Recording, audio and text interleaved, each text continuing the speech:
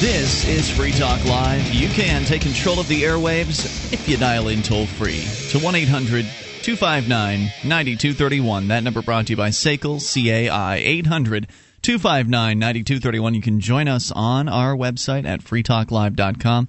We give you the features free, so enjoy those on us. Again, that's freetalklive.com. Joining you tonight, it's Ian. And Sean. Mark is out. He probably will be joining us at a later time. I guess there's some sort of a hearing on death penalty here in New Hampshire. I believe the death penalty exists, and maybe they're thinking about getting rid of it. I don't know. That would be a good plan. Yeah. So he's out looking at that and involving himself in that tonight.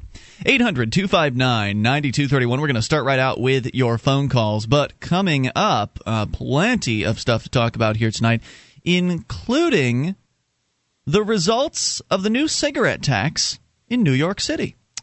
If you know anything about prohibition, you might be able to predict the results. If you don't, maybe you'll learn a thing or two. Let's go first, though, to TSA George, listening in D.C. You're on Free Talk Live on the amp lines. Hello, George. Hey, what's up, Ian? Hey, what's on your mind tonight? Yeah, I know I'm a little slow on this. Forgive me, I'm a bureaucrat. But a couple of days ago, I was listening to your podcast about Paul Hogan and how he's not allowed to leave Australia over tax evasion. Supposedly, they say owes him $30 million in taxes or something like that. Yeah, that's right. The famous Australian actor Paul Hogan they're going after him. They're actually keeping him in Australia. They've ordered him to not leave the government or the zone of Australia until they get this ironed out. And George, are you on a speakerphone or something like that? No, I'm on a cell phone. Okay. Yeah, I'm actually in the bathroom. It's kind of echoes. Let me get out over here real quick. Hey, man. The small is that better? Yeah, that's a little better. You got to do what you got to do, though. So I was on the pot here. Anyway, go ahead with your thoughts. Oh yeah, you said that he like, why don't he just leave any time like that? Like there's no like you can't really leave Australia the way you can leave the U.S. though. What do you mean? Speaking from experience, since I was there 3 years back, you actually have an immigration line, just like an immigration line. You go there and you see their immigration person, so they can stamp you out, and that's everyone, citizens and tourists alike. So they don't do that in the United States? I've never flown internationally. I've been on a couple of cruises, but I've never actually gone anywhere else. When you're flying out of the U.S. at any U.S. airport, you just go to the gate, and you're like, oh, it's just free to leave per se physically. But when you're at the international, they have every airport's got an international terminal and a regular domestic terminal, like two airports in the same space. So there's no way to get out from the airports, at least, unless you perhaps maybe go to a private airport and fly out on a private plane. I'm guessing that might be a way around that, or put yourself on a cargo ship. Yeah, sailboat. Yeah, you're not going to walk out of Australia, that's for sure. Certainly not. Nope. Hey, thanks for the info on that, George. Anything else you want to share tonight? Just that I'm probably, when I'm in New York City 6 weeks from now, on my way back to that country, and New Zealand, by the way. I'm going to see New Zealand, too. I'll probably go, maybe just selling a pack of cigarettes at the price I paid, just as a little discount in defiance of that stupid tax law. Yeah, we'll give you some more information about that coming up, and I thank you for the call tonight. Let's talk to Greg in Massachusetts. You're on Free Talk Live. Hello, Greg. Greg, Massachusetts going once. Greg in Massachusetts going twice. Do we have Greg? No. There he is. Greg, you're on the air. You there now? Yes, okay, sir. Sorry about that. Go for it. No problem. So I live in Boston right now, but I did grow up in Cleveland, Ohio, and I want to talk a little bit about what's been going on there this week, because 2 years ago, actually, while I was still living there, 150 FBI agents raided the county offices and local businessmen and homes.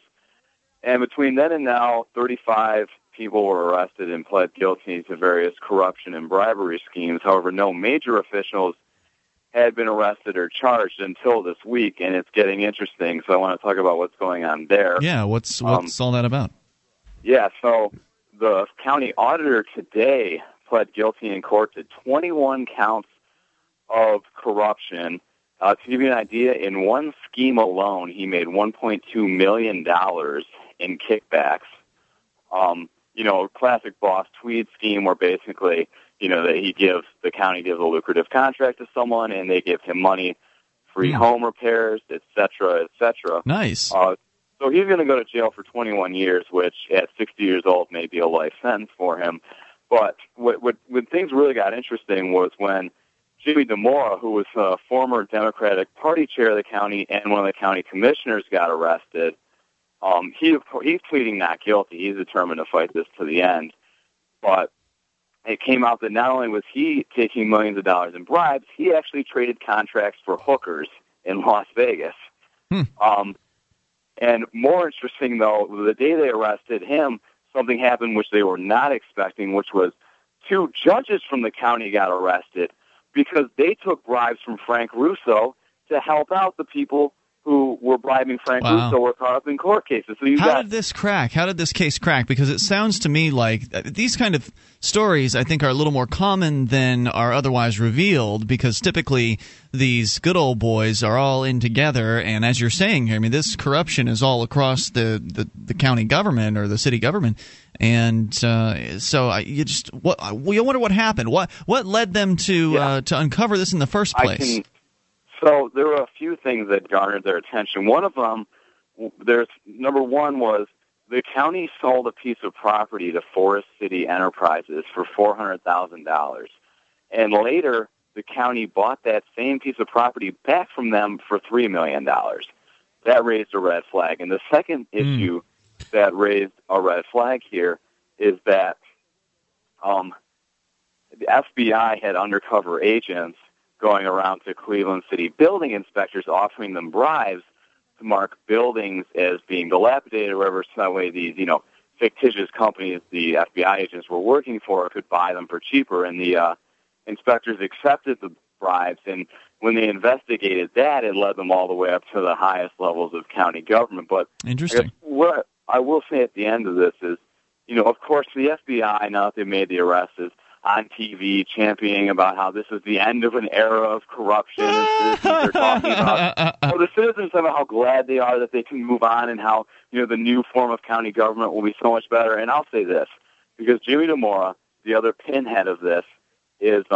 he's fighting this in court, declaring himself innocent. And you know what? I decided I hope he walks away scot-free, because only if he walks away scot-free will the people in that county actually realize how bad they are getting screwed by government in every state, every single day. If he is convicted and goes to jail, it's another, the FBI wins, right? They can claim that they've put corruption to an end. So screw it. Let the guy walk free.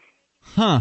That's very interesting, and I would hope that if you find out what happens to that guy, you'll let us know down the line, because I think it's a curious story, and I don't know if that guy is let walk.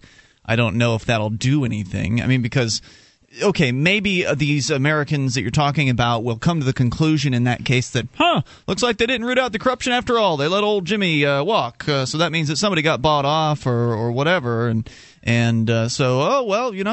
Better keep paying property taxes. Wouldn't want these corrupt, evil men to actually target us with any kind of retribution or retaliation. So I don't know if it matters so much as to whether or not Americans believe that the government is corrupt. I think that a lot of Americans understand that. I mean, you can ask people the question, how do you know politicians lying? When their lips are moving. Most people get that joke and they think it's funny, and that's because they know that politicians lie, and they've been lied to time and time again, and they've seen corruption stories hit the news all across the country. In many cases, it does hit locally, and despite all that, people still pay. They still obey, and that's really the crux of this issue. Well, they still believe the politicians when they're campaigning. They still it's amazing, think isn't the campaign promises mean anything. Hey, Greg, thanks for the call and the thoughts tonight. I appreciate the story at 800-259-9231. I want to just focus a little bit more on this, people and what they believe about government versus what they do about government. And it kind of ties back into the voting issue, which we haven't really addressed significantly, and I want to come back to that here in a moment. 800-259-9231, but you can bring up anything. In 2010, you were fighting for your rights. In 2019, we are fighting for our lives. The last illusions of economic stability have shattered, revealing the financial dystopia that lies beneath the surface. The Federal Reserve has run out of lies and out of time. Those who stand for liberty will right their wrongs or die trying. Get involved with the epic animated feature-length film Silver Circle at silvercirclemovie.com. Just remember, when they control the money, they control everything.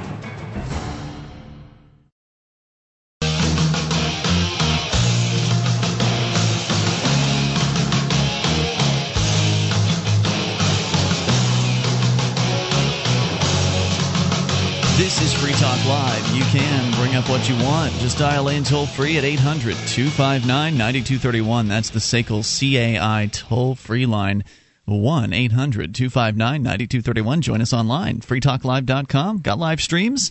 We've got listen lines. Live streams, listen lines, 24 hours a day. The latest episode of Free Talk Live is available to you to stream live to your ears. You can go to listen.freetalklive.com, and you can enjoy the broadband version of the show, or maybe you don't have the greatest internet connection in the world, you can use our dial-up connection or our dial-up stream as well. Plus, listen lines, if you don't have any internet connection, you can just call up with any phone that can dial long distance, and you can listen that way. Go to listen.freetalklive.com to learn more. That's listen.freetalklive.com. And are you frustrated with the lack of freedom where you live? You tired of the oppressive state intruding into your business and personal life?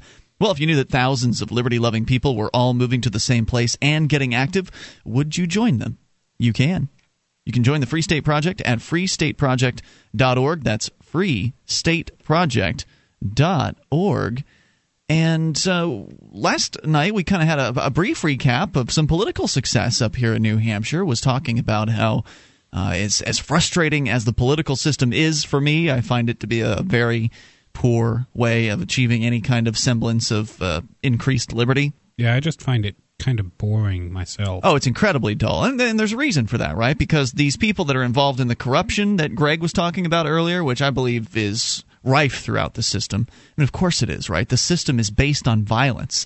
The government is an inherently violent institution. It is the violent monopoly, as Barack Obama has said. And so, of course, you're going to find corruption throughout the different levels of government, right? Well, the entire incentive structure is wrong. They get their money no matter how good a job they do. So why do they really need to even care about it? No, they don't. They don't care. You just keep paying. That's what's important to them, and then they'll do whatever they feel like with it because they know they can usually get away with it. When you get this wide-cutting corruption probe like Greg was talking about earlier that happened in Ohio, it's very unusual when that news hits. Not because corruption's unusual, but because it's just unusual that they get caught. Well, sometimes it's just so obvious. Right? The deal he said was something like they sold the property for $300,000 and bought it back for $3 million. $4 million, yeah. I'm sorry, 1,000% return rate just does not happen. Yeah. There's definitely a bit of corruption there. So the Free State Project is a bunch of liberty-minded people that are coming together. They're joining in from all around the country, around the world even, to move to New Hampshire and get active for freedom. And that means different things. It means getting active for in politics and doing other things like outside the system stuff like civil disobedience or creating your own media, that kind of thing. So we're seeing some amazing success even at this early stage, despite all the detractors that might be out there. I think things are going pretty well. But one of the issues that is sometimes controversial amongst the liberty community is the issue of voting, and as to whether or not it is a good idea. Is it moral to vote? And I got this email in here from, I don't know if I should say who it's from, but it's from a friend of the show, and he writes, "First, I hope all is well in Keene," and he goes on to say that he looks forward to being back here in Keene. "I wanted to email you about the whole thing for Andrew Carroll. I get that freekeene.com would cover it because it's Keene news, but my question is, why would you decide to vote, as well as encourage others to in any election? If I misunderstood this action, please accept my apology. We've had conversations about the folks in Agorist Acres voting, and I thought we had the same conclusions on that matter. I know everyone has to use the state at some point, whether that be roads, public property, or RV dumps for that matter, but voting and anarchism, no matter the flavor you subscribe to, just don't mix, in my mind. Would it not be safe to state that helping someone get elected would be to promote force, theft, and violence? It certainly could be said, but sometimes there actually is a principled candidate who actually will try to do the right thing. And I would certainly make that statement about Andrew Carroll. I was not able to vote for him myself. I don't live in the district, but had I been here, I would have gone through the trouble of registering. And you wouldn't have felt like you were endorsing violence by giving the system a vote? No, I don't think so. You're not endorsing the inherent violence in the system by granting it legitimacy in some way? Well, how do they know that I endorsed it? How do they know that I voted? How do they know who I voted for? It's a secret ballot. They do check you off as to whether or not you voted. That information may be public. I don't know how public that is, but they also don't know if you actually. Right, they certainly don't know for whom you voted, and they don't know. You could have just taken the ballot in and not filled anything in on it. Certainly, so they don't know that. I could have gone in and filled in my own name for every position and dropped it in the box. It's not going to win me an election, but right. But the allegation is that it's an endorsement of the system. And I think it jumps to a conclusion. I think that jumps to the conclusion that anybody sees it that way. I think that the only people that are likely to see someone voting as an endorsement of the system is somebody who is, the most principled kind of anarchist out there. They're going to be the ones that look at that and say, "Oh, you've endorsed the system." But everybody else just looks at it as, "Oh, this is voting." Right? So, does anybody who's not an anarchist or an agorist or whatever, somebody who's like completely outside of the system, does anybody who's not really educated to that mindset ever look at voting and casting a vote as, "Oh yeah, that person fully endorses the system that they voted for"?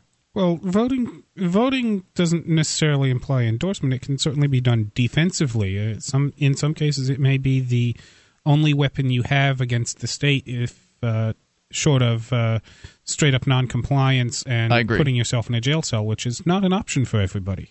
You're right. It's the easy way out, right? I mean, it's the non-activist way of trying desperately within this rigged system to make changes. Don't get me wrong. I'm not embracing voting with all of my heart and saying this is a solution for freedom. No, I think that voting is a rigged system. I think it's just like a game that they set up, that they allow you to play to give you the illusion that you're actually going to change something. I don't go into the voting booth believing that that casting the vote there is going to do anything. Even in local elections, I still don't really believe it's going to do much. I won't bother with a federal election. I don't care about that. I know that no difference shall be made with one vote in that election. And nothing can be done in that one. Right. All. And on top of that, I don't participate in the federal government, so I feel it would be wrong of me to cast a vote in those elections. That I do feel wrong about doing.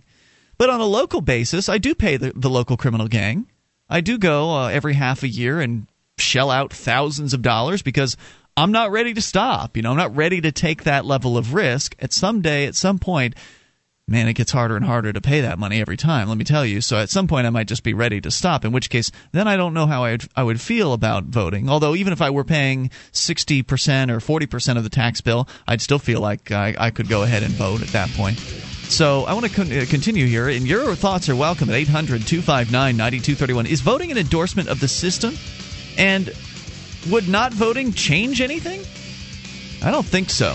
And I'll explain why here in a few moments. And there's evidence that not voting does not change anything. 800-259-9231 if that's enough double negatives. 1-800-259-9231. You can take control of the airwaves. Free Talk Live. American patriots, would you like to spend a day or two with other freedom-loving Americans? Learn rifle marksmanship while hearing the real story behind the American Revolution? If you said yes, then the Appleseed program is for you. Part shooting school, part oral history lesson. Appleseed has trained thousands of Americans nationwide. And with hundreds of shoots scheduled this year, you can be sure there's one near you. For more information, go to appleseedinfo.org. That's appleseedinfo.org.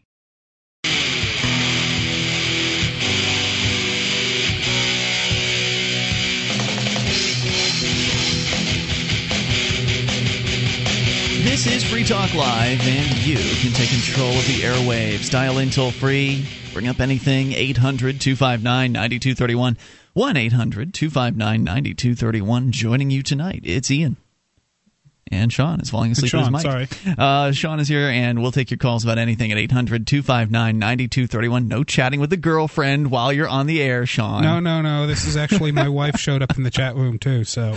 Oh, boy.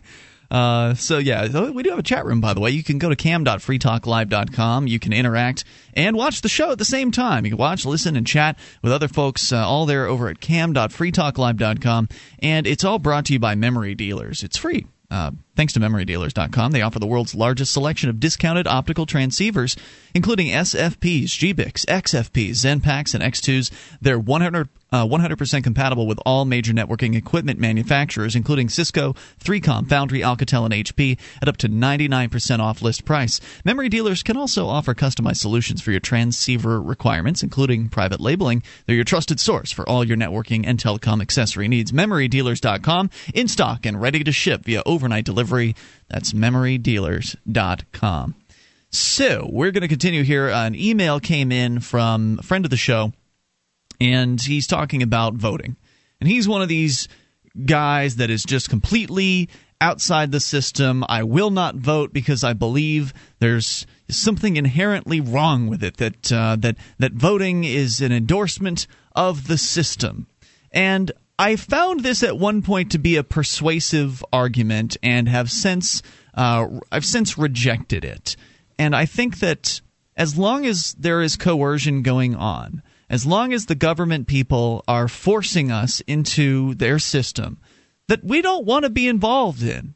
It's not that I don't want to have the roads paid for or anything like that. I don't mind paying for services I receive. I just don't like being forced to pay for it. That's my issue. Yeah, I'd really rather be able to choose which services I want to pay for. Right. I do not use the public schools. If I had children, I would not use the public schools. And I don't have an objection to education. I just have an objection to government education, and I would rather support education with voluntary means through consent. So as long as coercion is being used, the government's system allows for a very small amount of opportunity to change it. Every 2 to 4 years, you get the chance to cast one market signal for the government, because normally in the marketplace you're given the opportunity to have an unlimited amount of market signals. Everything you do is a market signal. When you go shop somewhere, you're sending a signal that you think the deal is good enough to make the purchase, or if you have a problem, you can talk to management anytime you want, and if they don't take action, you can go to the competitor. I mean, there's all kinds of signals that market actors, stores and businesses and individuals and things like that are receiving. Government, not so much. Not so much. It's usually just the elections is pretty much the only time when they will acknowledge the market signals, and even that is questionable because, well, are the elections rigged? They could very well be. We've certainly seen plenty of stories about the voting machines. What was it they had? They hacked one, put Pac-Man on it without even. Yeah, I saw that. Yeah. That was incredible. So yeah, there's a lot of stories like that. So as long as there's force being employed upon me, I don't have any problem with involving myself to whatever level I feel is appropriate in their system. And sometimes being in the system doesn't mean you have to do things as they've always been done. For instance, I tried to run as a candidate for mayor last year as nobody. Because nobody, yes. Yeah, they'll allow you to put it's supposed to allow you to put a nickname in between your first and last name. So I put the nickname Nobody in there. Now, they, of course, came up with reasons why I couldn't do that. But nonetheless, it made for some good blog posts. It made for a little bit of controversy. And I milked it for everything that it was worth. And had I been allowed to actually get on the ballot as Nobody, that would have been even more fun. Well, certainly. I mean, everybody knows nobody keeps promises and nobody is honest. Yeah, you could do stuff like that. Great campaign slogans, and of course, it pokes fun at the system. So that was an in the system thing, but it wasn't the way things are normally done. And the candidate that ran here in Keene this just recently, Andrew Carroll, is an out and out anarchist. I mean, the guy admits that he's an anarchist. How could I not support a candidacy like that? And I contributed financially to his campaign, and I was actually able to successfully go out and cast a vote. He didn't win, But there have been times up here in New Hampshire where the turnout has been so low that one vote has made a difference. Sure. There's no denying that those situations can exist on a smaller scale. Does it mean I endorse the system? No. It's just a way to have some minor level of an effect. But more so than that, it's also about getting the word out about freedom. Because if you've got a political candidate who's running for office on a principled message of let's get rid of the government, or 95% principled, I mean, it's politics, so some people are going to not necessarily go all the way. But if you've got somebody that's really, really out there with a message of liberty, then it helps to have them inside the system because, well, whether you like it or not, the system means something to people. Sure, they pay attention. The Ron Paul campaign brought a lot of attention to the ideas of liberty, and I'm sure brought on a few people who now call themselves anarchists. So, oh, absolutely. In fact, I've met some of them. I mean, some of them have come to New Hampshire as part of the Free State Project because they found the Ron Paul campaign.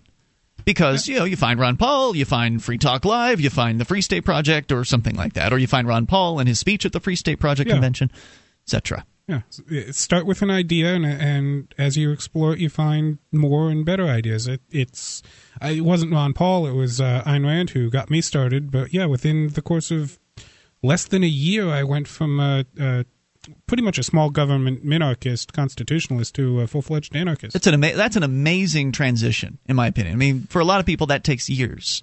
So the information that's available now makes it so that that transition can happen faster for people. So ignoring this venue for literally next to free attention, here in New Hampshire, it's $2 to run for a city council seat here in Keene, or if you want to run for a state house, I think that's also $2.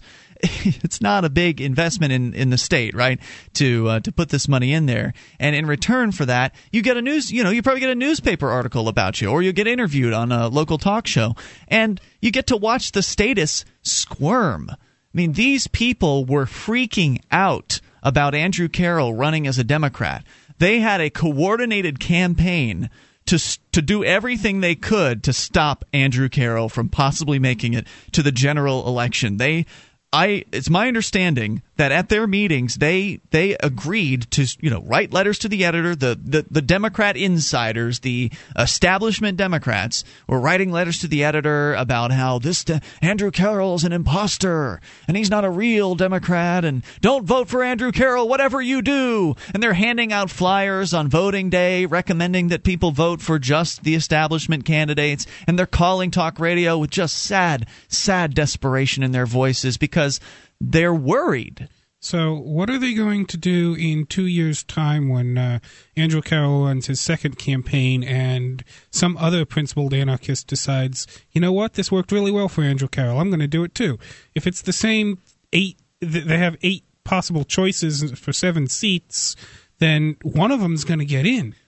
Well, no, they can have more than 8. They can have 15. I know they can have however many they'd like, but so it just all depends. If nobody signs up to run, well, that's another thing, right? Because they, when I was talking with one of the candidates out at the polls, she was being very nicey nice, and she's the same woman who was handing out flyers against Andrew Carroll earlier in the day, from what I understand.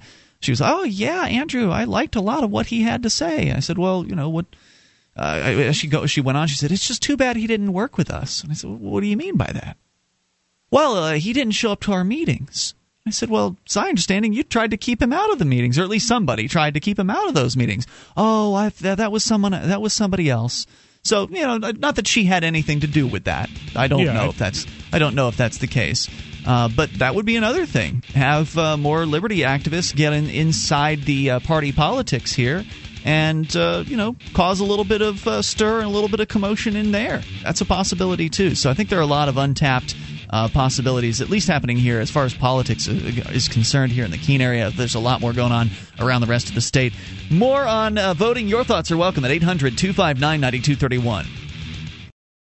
Do you have a product or service that you can sell to a national audience? Free Talk Live is a nationally syndicated talk show on more than 80 talk radio stations from Alaska to Florida. We've been named to Talkers Magazine's Heavy 100 list. That's the 100 most important radio talk shows in the nation twice. And the #1 political podcast on podcastawards.com 4 out of the last 5 years. You can have access to our 80-plus stations and our large and loyal podcast audience for as little as $500 a month. Contact me, Mark, at freetalklive.com.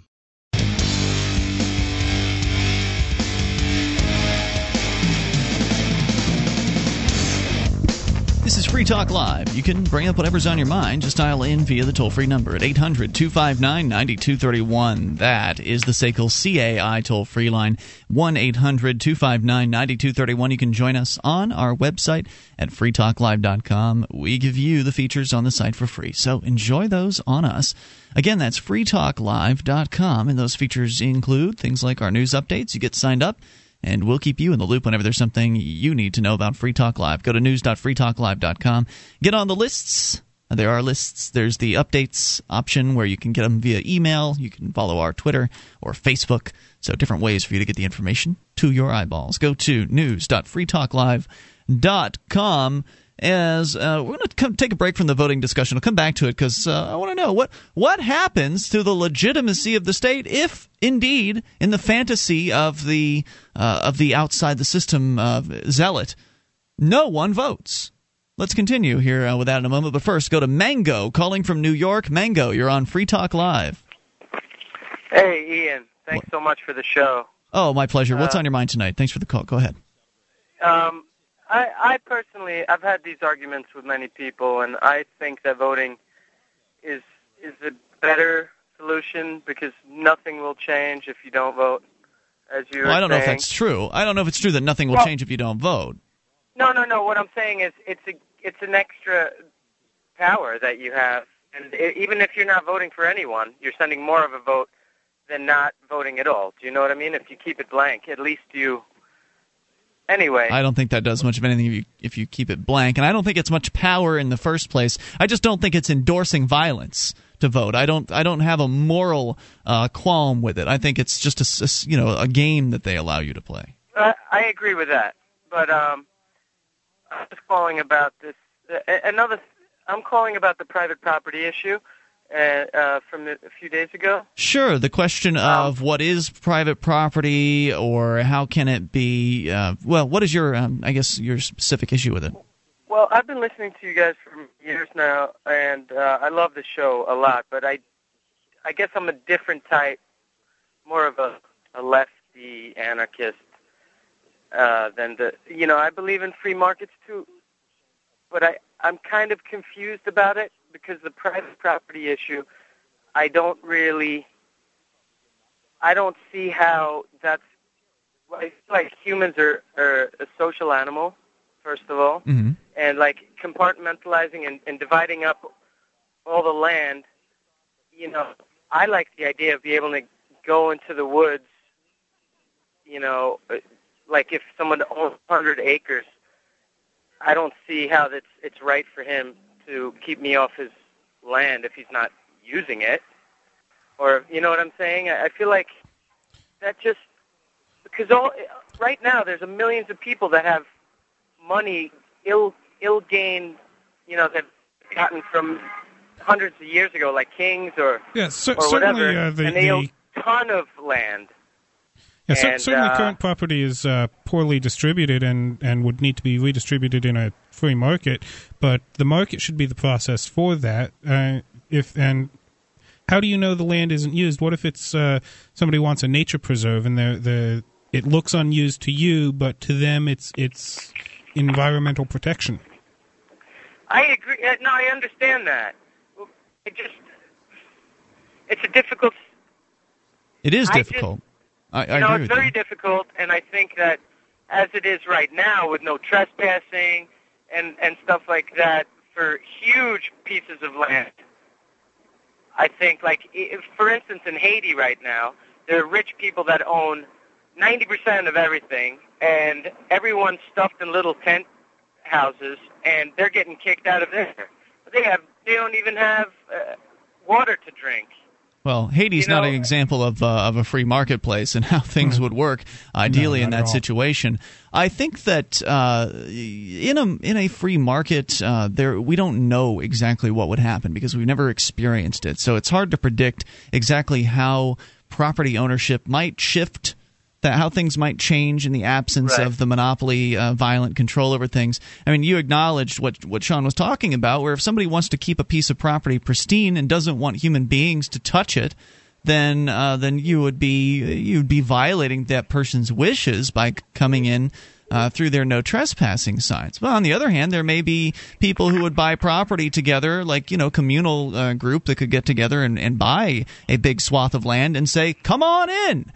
So there could be the entire reverse of that opportunity. And I can tell you that buying a plot of land where there's nothing around isn't an expensive proposition in most places. I mean, if you're not buying it on a main drag in the town limits or whatever, if you're out in the woods, there's not going to be a whole lot of money. So getting together with other people would mean that you could go in and get this property fairly cheap, and then if that's really what your belief is, you've got acres and acres and acres, you can advertise it online, free acres, come on in and throw your tent down or start building your log cabin, and then you guys would figure out how to handle that. So I think under the private property paradigm, you could have a variety of different options. But I also understand where you're coming from, and that was kind of what my position was, because Mark was coming from this very firm property rights viewpoint where you can own things that are huge in perpetuity and do nothing with them. I think that I understand your frustration in that you've got somebody that owns hundreds of acres, and whether or not maybe it's not intended to be a nature preserve, maybe it's just they're owning it with the hope that someday someone will want to buy it from them, and until then they're just going to sit on it. That's frustrating. I mean, because how many generations does that get to go? How many hundreds of years can that property sit there when it could be put to a better use? But then again, who decides what a better use is? Well, and you get into some really sticky issues. Well, the decision as to a better use would be whichever use more matches the desires of consumers, whichever use produces more money. If I've got a use if somebody has a piece of land and they're not really using it, and I've got a great idea that could use that land and generate a profit, I can get a larger loan to purchase that land from whoever currently owns it, and then put it to whatever productive use would be best. Yeah.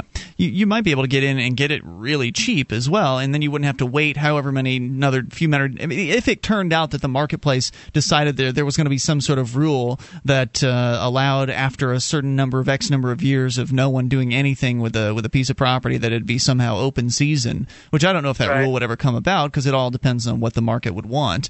But if that rule were to ever come about, it would still make more sense for you to expedite the process by just making an offer on a piece of land. I mean, if I'm sitting on a bunch of property and I'm not using it for anything, then I might want to turn it into some cash if somebody came and made the offer. Well, there would need to be some sort of situation for abandoned property, certainly. That's what I'm talking about, right. What would the parameters be around abandoned property in the marketplace? I think that remains to be determined. Yeah, definitely. Well, I know personally somebody who squatted a building here in New York City back in early 90s, and they hooked this building up beautifully, and it hadn't been lived in for many, many years. And recently, the mayor sold the building to them for $1 or something. Really? Just so they would pay taxes on it. And that was one way to just so people wouldn't go nuts in the street or whatever. And I think there's a legitimacy to that because you got situations, you mentioned abandoned property, Sean, like if the owner dies, there may not be a will, and in the absence of the state, because right now the idea of the state means that these gangsters get to come in and take all your stuff if you don't have a legal document that is applicable to their system that will distribute your property. If somebody doesn't have that, or it can't be found, or whatever, you've got abandoned property, and then there's got to be some way to handle that, and maybe people just coming on there and homesteading it is an appropriate way to do that. So I don't think that, again, it all depends on what the market's looking for, and the market is the aggregate of all of the people that are in it and what their decisions are. So I think it'll be interesting to see how it plays out. But I know that today's situation where we own nothing, and it's all just the illusion of ownership because the criminal gang can come in and tax us for it, is less than desirable. I found that out the hard way by buying a piece of property here in New York. Yeah, don't buy any property in New York. We got a lot of... I wanted to bring up really quick. I don't know if you've ever heard of the commune in Denmark called Christiania. I have not, no. Never heard of it, no. Did you want to tell us about it? I think we lost his call. I think we lost his call. Thanks for the call. Interesting discussion. 800-259-9231. So voting. Back to that discussion here for just a little bit more. If no one votes, does that mean the system is no longer legitimate? Because the argument of one of the arguments of the anti-voting crowd is that you're legitimizing the system by casting a ballot. Well, the system's not legitimate to begin with, so I see what you mean. But in people's minds, it does have legitimacy, right? I mean, from our perspective, it doesn't because it's violence. But in many people's minds, this is our system. Well, if nobody votes, then does that mean no one is endorsing the system? Will it disappear? More coming up. Hour 2's on the way. Free Talk Live. Attention, all active duty members and veterans of the U.S. military.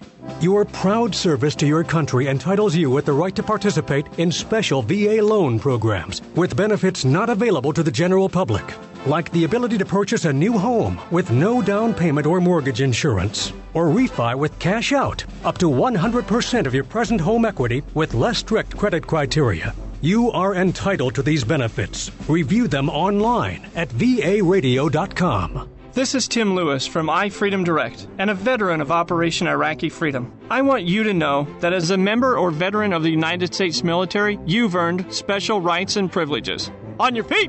And get the details at varadio.com. iFreedom Direct Corporation is a private lender approved by the VA and licensed in most states. In certain states, certain restrictions and limitations apply. For a current list of licenses, disclosures, and all benefits, go to varadio.com.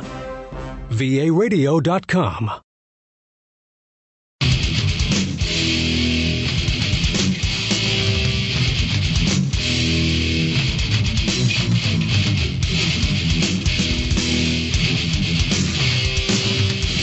This is Free Talk Live. We're kicking into the second hour of the program. You can take control of the airwaves. Just dial in toll-free.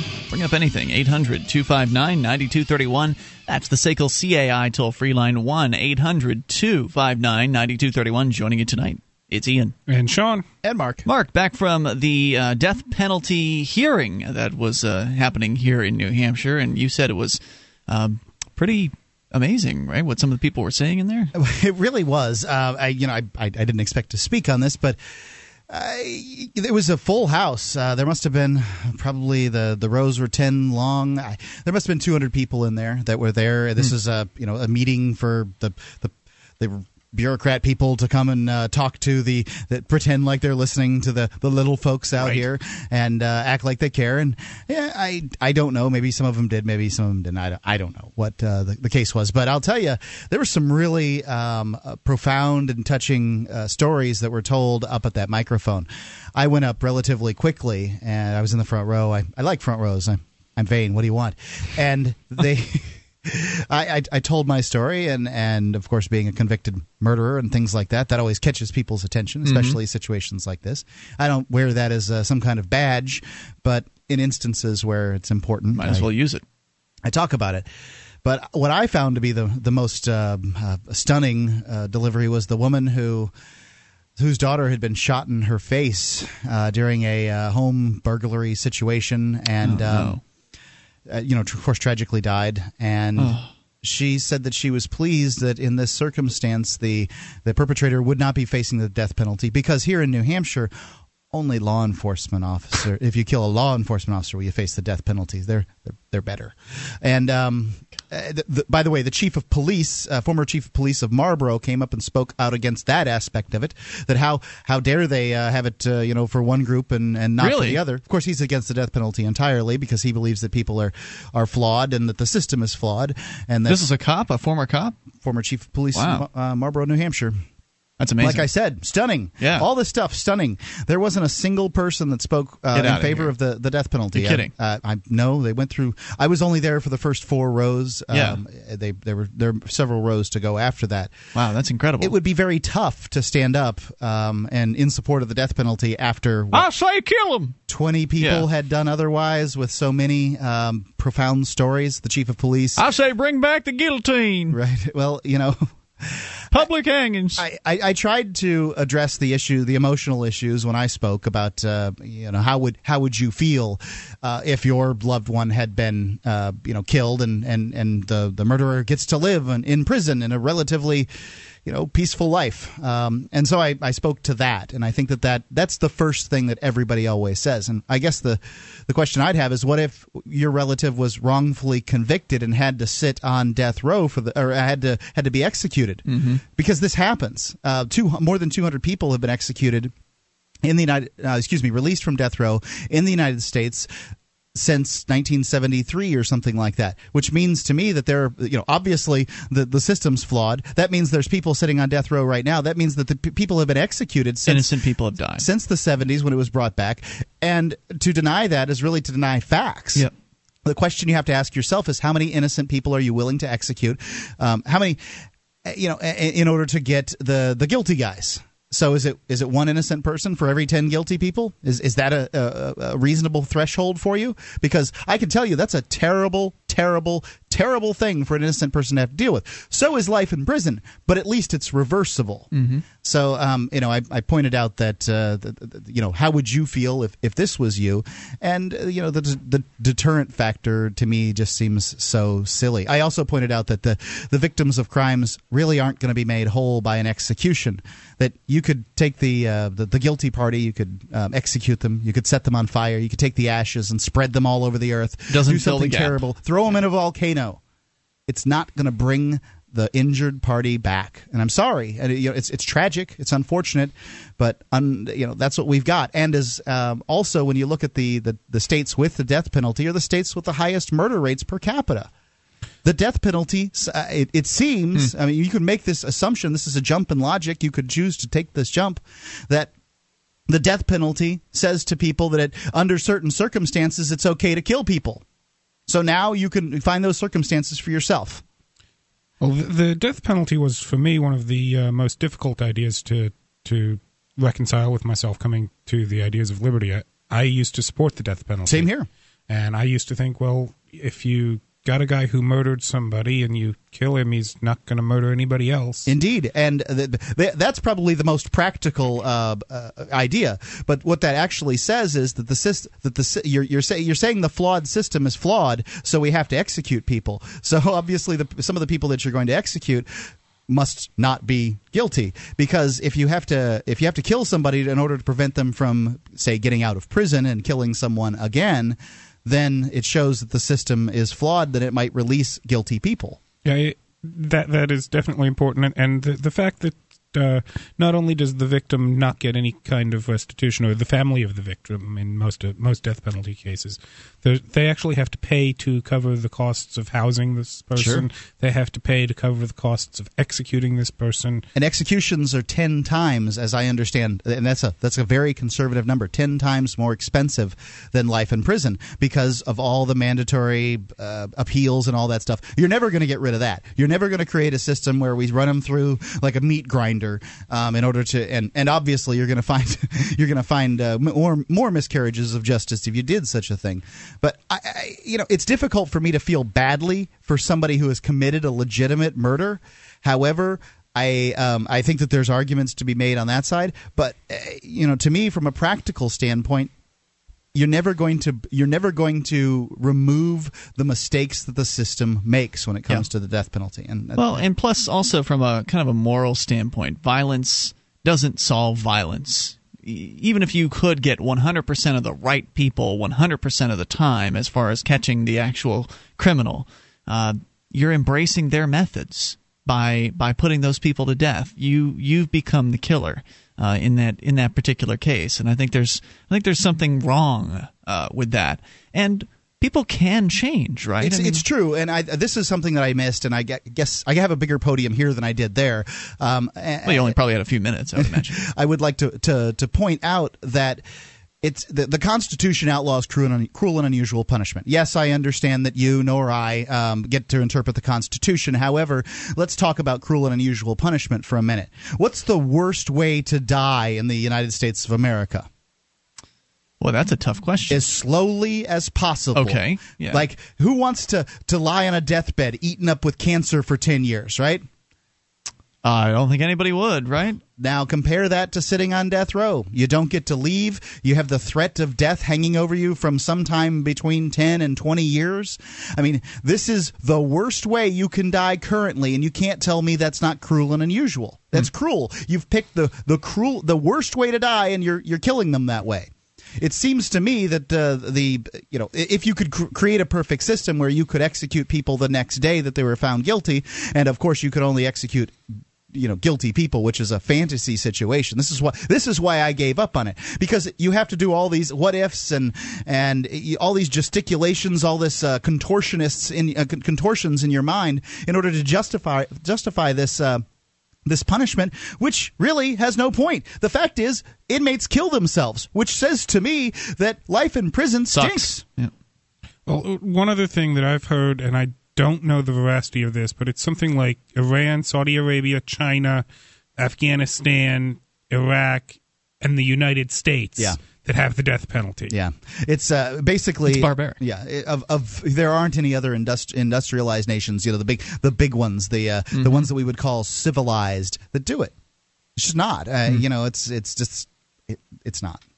Toll-free number tonight. You're welcome to comment on the death penalty or whatever is on your mind. We were talking about voting earlier, and I had one more point that I really wanted to focus on about that. 800-259-9231. The old question mark has come up about voting and whether or not it's an endorsement of violence, etc., and so on. 1-800-259-9231. That is the SACL CAI toll-free line. What happens if you're endorsing the system with your vote, as some would like us to believe? Then what happens when no one votes? Does the system shrivel up and disappear because no one's giving it so-called legitimacy anymore? We'll find out here in a moment. 800-259-9231. You take control. Bring up anything. Free Talk Live. MemoryDealers.com offers the world's largest selection of discounted optical transceivers, including SFPs, GBICs, XFPs, Xempax, and X2s, that are 100% compatible with all major networking equipment manufacturers, including Cisco, 3Com, Foundry, Alcatel, and HP, at up to 99% off list price. Memory Dealers can also offer customized solutions for your transceiver requirements, including private labeling. Memory Dealers is your trusted source for all your networking and telecom accessory needs, in stock and ready to ship via overnight delivery. MemoryDealers.com.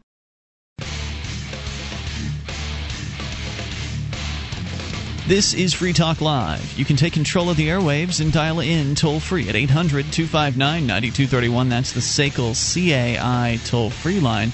1-800-259-9231. You can join us online at freetalklive.com.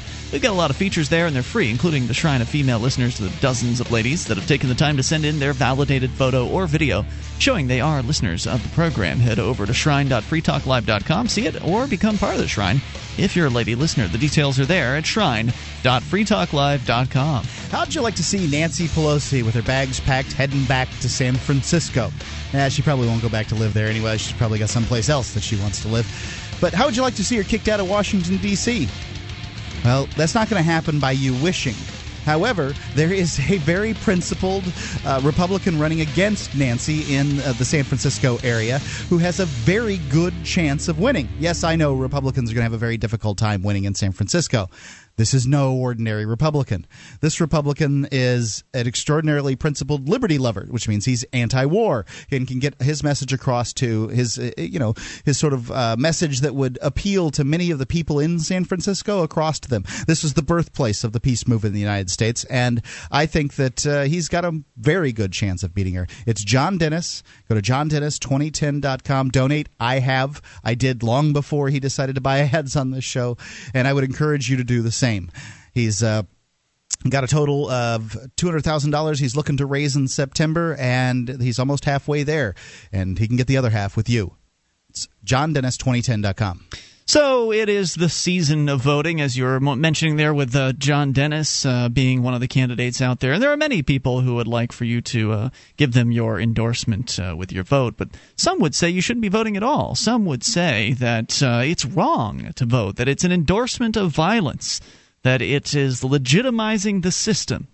And I wanted to address some of these issues because I understand where they're coming from. I get it.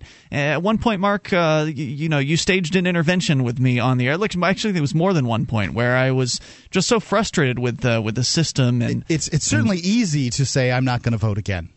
Yeah, well, that is. It's pretty easy to do that because it sucks. I mean, the system's terrible. I'm not saying voting is useful, particularly in that it's really going to lead to significant change. Right. I get that it is a statistically insignificant act, and only rarely does it actually make a difference. It has in New Hampshire here, though. There have been certainly things that have won by one vote. Yeah, there are cases, and people can point to them. There's news, and I understand when people say that largely it is a pointless act. Yes, I would agree with you on that point. However, to back up your point by then saying that you're propping up the state with your vote, you're propagating the system or pushing the system forward, that kind of thing. That's nonsense. Yeah, and I'd like to explain why. It's absolute nonsense. I'd like to explain why that is.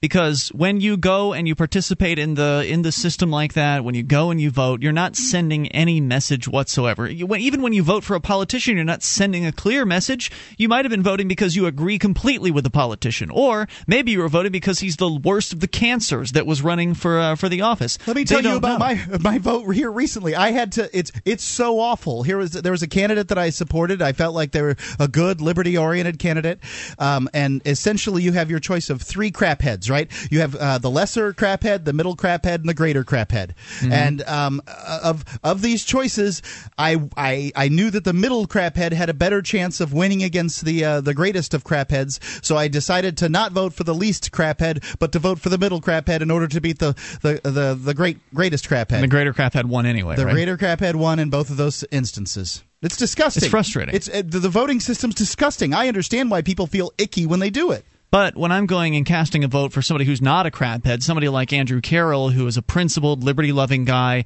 a member of the Free State Project, he made the move to New Hampshire for the purposes of getting active for liberty. I don't feel like I'm voting for one of the lesser of two evils. I feel like I'm voting for somebody that gets it when it comes to individual liberty. I mean, Andrew himself has involved himself in civil disobedience. He was arrested in early 2009 for holding a bud of marijuana in his hand in public. One of the most, I would think poignant and he doesn't civil smoke disobedience. Marijuana, by the way. Civil disobedience at that. I know he didn't at that time. I don't know what his current. Maybe he's been converted. Is. I don't know. The possibility exists, but at the time he did not. So. Correct. So the question. I have a suggestion for all the people faced with craphead number 1 and craphead number 2. Mm-hmm. If you really don't want to choose between the crapheads, go in, write your own name in on the ballot. If enough people do that, it's really going to show up that, hey, we've got all these write-in candidates, and we've not got any votes for either of the two crapheads. What do we do now? If only that would be the case, where you actually had that many people with the mindset enough to do that. Yeah. All it's going to do is really be a percentage or less, and the only people that are going to see it are the people that are counting the write-in votes. It's never going to make it even to a newspaper article. So if it's true that voting legitimizes the system, then if no one voted, then the system would be delegitimized, right? Well, fade quietly into the night, and we'd never see it again? Well, the fact is it doesn't work that way. There have been stories, and whenever I see one, I like to bring it up to prove this point. Yeah, it's hilarious, actually. Because there have been elections where 0% have turned out. I don't mean 0.1. I mean not even the candidates went and voted for themselves. Where no one showed up to vote in the elections. Now, odds are good. It's smaller towns and things like that. But the point remains that right. But it's an opportunity to look and see what happens. Guess what? They keep going and doing their government thing. They have ways to handle this situation. If nobody comes out to vote, oh well, they must love the job we're doing. We'll just keep going. They don't want to change anything. Well, so they interpret your vote or lack of vote however they want to interpret it. So there's great opportunity to go in, write yourself in for everything, and congratulations, you're now the mayor and city council of a small town.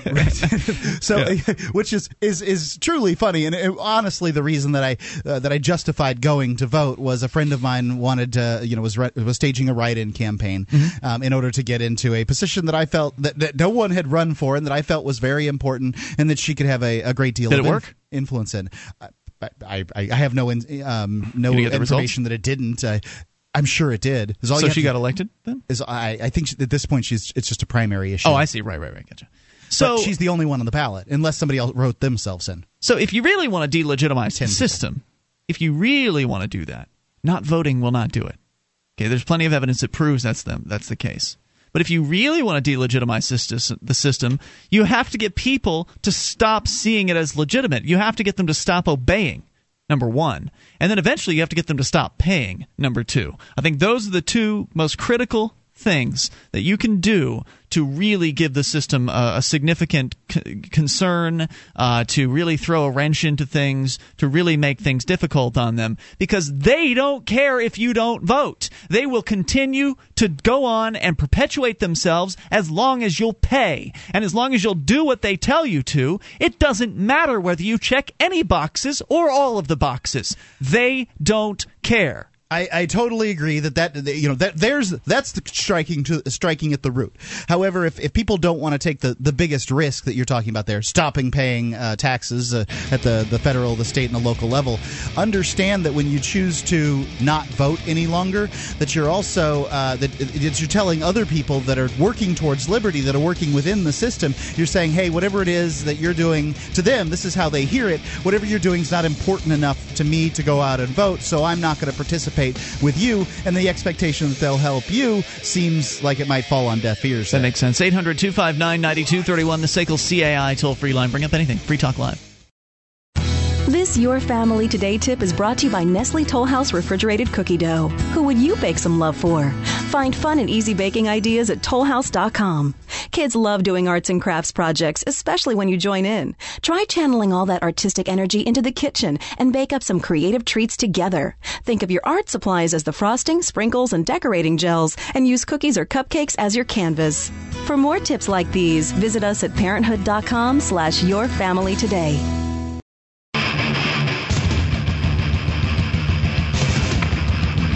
This is Free Talk Live, and you can take control of the airwaves if you dial in toll-free. Bring up whatever's on your mind. 800-259-9231, the SACL CAI toll-free line, 1-800-259-9231. You can join us online at freetalklive.com and enjoy the features on the site for free. So head over there and experience things like our wiki with over 2,000 pages created by listeners like you, WIKI Wiki.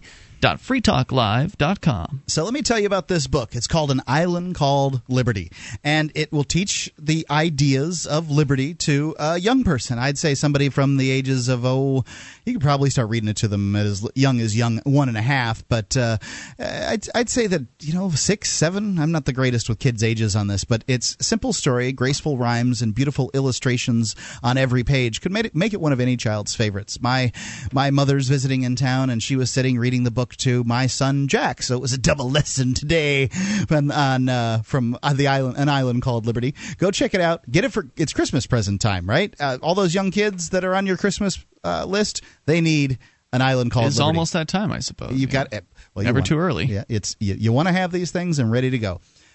freemarketunderdog.com.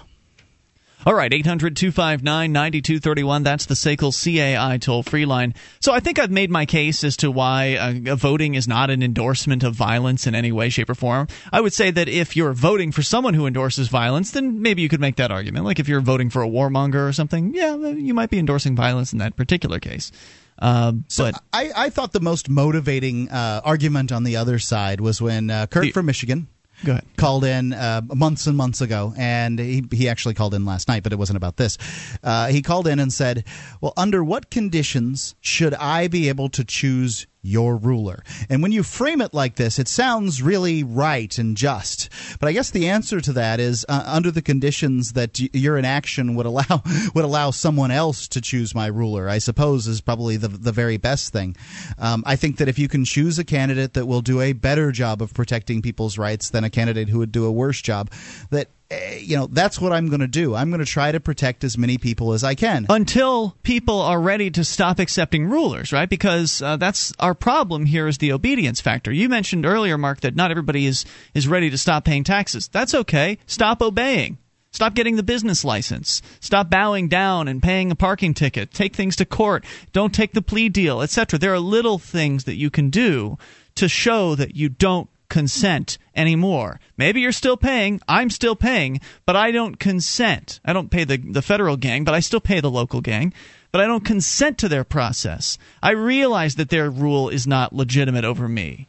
And I know that I could do more, and maybe as time goes on, I will do more toward that end. But until people there's always more to be done. But one person can't carry the burdens on their shoulder, right, otherwise they're just going to be sacrificed. So we need a lot of people to get together. That's one of the reasons why the New Hampshire Free State Project is such a good idea, to get together and to stop letting these people rule our lives. To stop, because really it's because you allow it. The new regulations that they put out, you're the one choosing to obey them. And I know why you choose to obey, because they're scary. They've got cages and guns and dogs, and they're willing to sick them on you, and they're willing to destroy your family. And I understand the reasons to bow down, and I understand the excuses that people have for it. I don't blame anybody for doing it. I don't blame anybody for doing what they think is the right thing to keep their families as safe as possible, and so on and so forth. But if you want the state to lose legitimacy, it's ludicrous to believe you're ever going to convince everyone to stop voting. Look at the turnouts now. What, 10, 20% turnout usually? I mean, I think you could make the argument that fewer people have voted in national history than fewer people have not voted. Fewer people have voted than ones that have not. Yeah. So if actually not voting really did anything, then the government would have gone away a long time ago. People are not voting in droves. The not voters are winning. But the not voters are paying, and the not voters are running businesses, and they're obeying, and they're jumping through the hoops. And as long as the obedience factor remains, they will control you because you're letting it happen. So don't make yourself sound like you're so sanctimonious for going out and not voting. As long as you're still paying, and as long as you're still bowing down to the man, you aren't doing anything to destroy their legitimacy. Nothing. So I have to agree. I mean, it's easy to sound sanctimonious by not going and doing anything. Oh, and that was one of the points that the original emailer had brought up, was that he and I had a conversation about this place called Agorist Acres, which is the Grafton. Some of the folks that have moved up to Grafton, New Hampshire, have some of them moved on to this place called, that they lovingly dubbed Agorist Acres. And of course, many of the people who I love personally and I respect and I like and I consider friends. Yeah, absolutely. We're calling them, they call themselves agorists because they work underground. They don't ask for permission, and I think that's fantastic. But they also are very principled. I'm a principled non-voter. Well, it turns out that the reason the way they were being given this deal, the deal of them living on this plot of land, this Agorist Acres, and it was a sweet deal that they were getting. But basically part of the living deal, for free, and something next darn close to it. Free, being able to park their RVs up there in this big, sort of vacant RV park thing. So the deal, though, included that the property owner was asking them, as part of the deal, to vote. Not telling them how to vote, just asking them to vote. Right? I just thought it was funny. It is funny that, we don't vote except when we need someplace to live. You're not principled. If you're talking about how principled you are, and your principle can be wiped away for a place to put your head at night, that's just funny to me. So I think that the emailer thought that I had agreed with him that voting was bad because we were talking about the Agorist Acres thing and kind of poking fun or whatever, but I was just making fun of him. That's all. It was just a good-natured ribbing on my part, if that makes sense. It certainly does. We've had this argument many times, and I don't have anything new to add to it, but it seems to me that not voting doesn't solve anything, and there's a lot of sanctimony that goes in it. Look how great I am. If you're not paying taxes, I think you're great. If you're doing business without a license, I think you're great. If you're not going and jumping through a bunch of hoops in order to provide a product or service to other people, if you're just doing it, then I think that's great. As long as you're doing it safely and you're certified, third-party certified, I think that's all fine too. But if you're just bowing down and kissing the boot in all the other ways, but you're not voting, color me unimpressed. It's the easiest thing that one can do, right? To not vote? Yeah, it involves zero effort. You have to not do things to not vote. So there, 800-259-9231, the SACL CAI toll-free line. Oh, and I said we had, earlier in the show, I said we had a story about the cigarette tax. We told you several weeks ago about New York City has become New York State and New York City specifically, has become the highest taxed area in the country for cigarettes. Now, they were already really bad before this new increase came through, but it's gotten worse. And we told you that the black market was, or the gray market, or whatever you want to call it in this case, because it's illegal distribution of legal products. Stuff. So we told you that was going to kick into higher gear, and that there are certain consequences that come with prohibitions, and this is a partial, it's not really a full-on prohibition, but it's the more regulated, the more controlled something is, the more taxed, the more likely the market will divert into non-legal channels for distribution.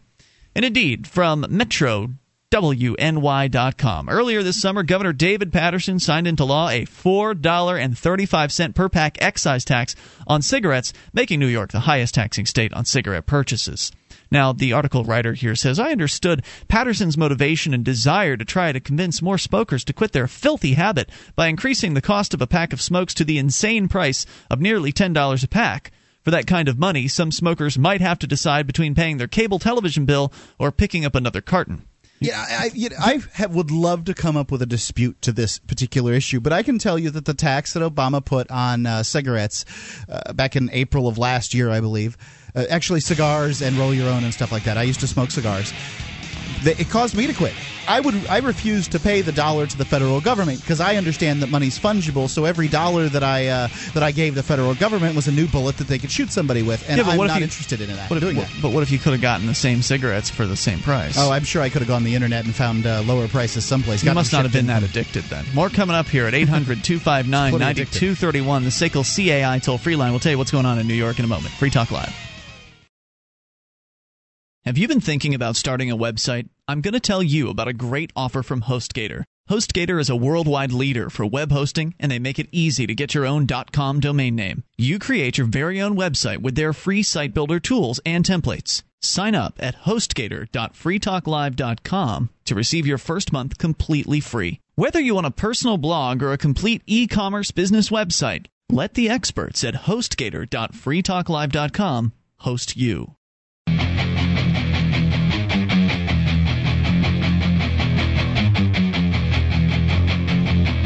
This is Free Talk Live. You are invited to take control of the airwaves. The phones are open for you at 800-259-9231, and you can bring up anything at 800-259-9231. Join us online at freetalklive.com. One of the main features of the site is our extensive archive collection. You can go all the way back to late 2006, and it's all free. There's no logging in or membership fees or anything like that. You just click and download.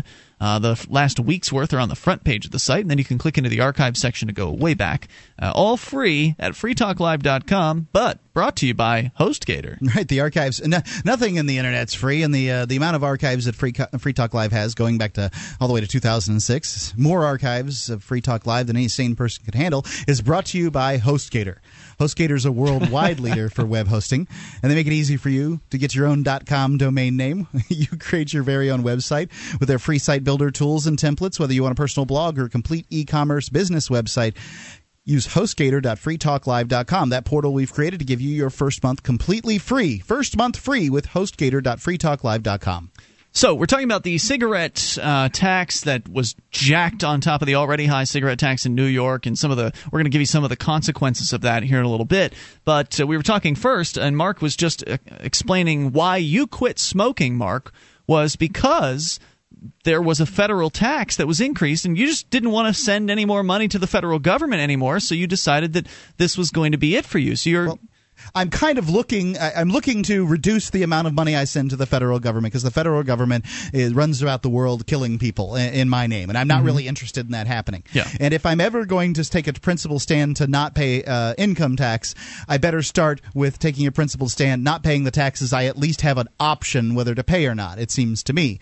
And one of those taxes is the $1... I think it's 40 cents per cigar, and then $1 for every pound of roll your own tobacco or something like that. So not to say you favor taxes, but you were pointing out that maybe this is working. Maybe taxing these cigarettes to a certain point is actually convincing some people to stop. And so, Sean, I think you wanted to respond to that. Yeah, I did. It would work certainly for someone such as Mark, who is of the opinion he doesn't want to send more money to the federal government.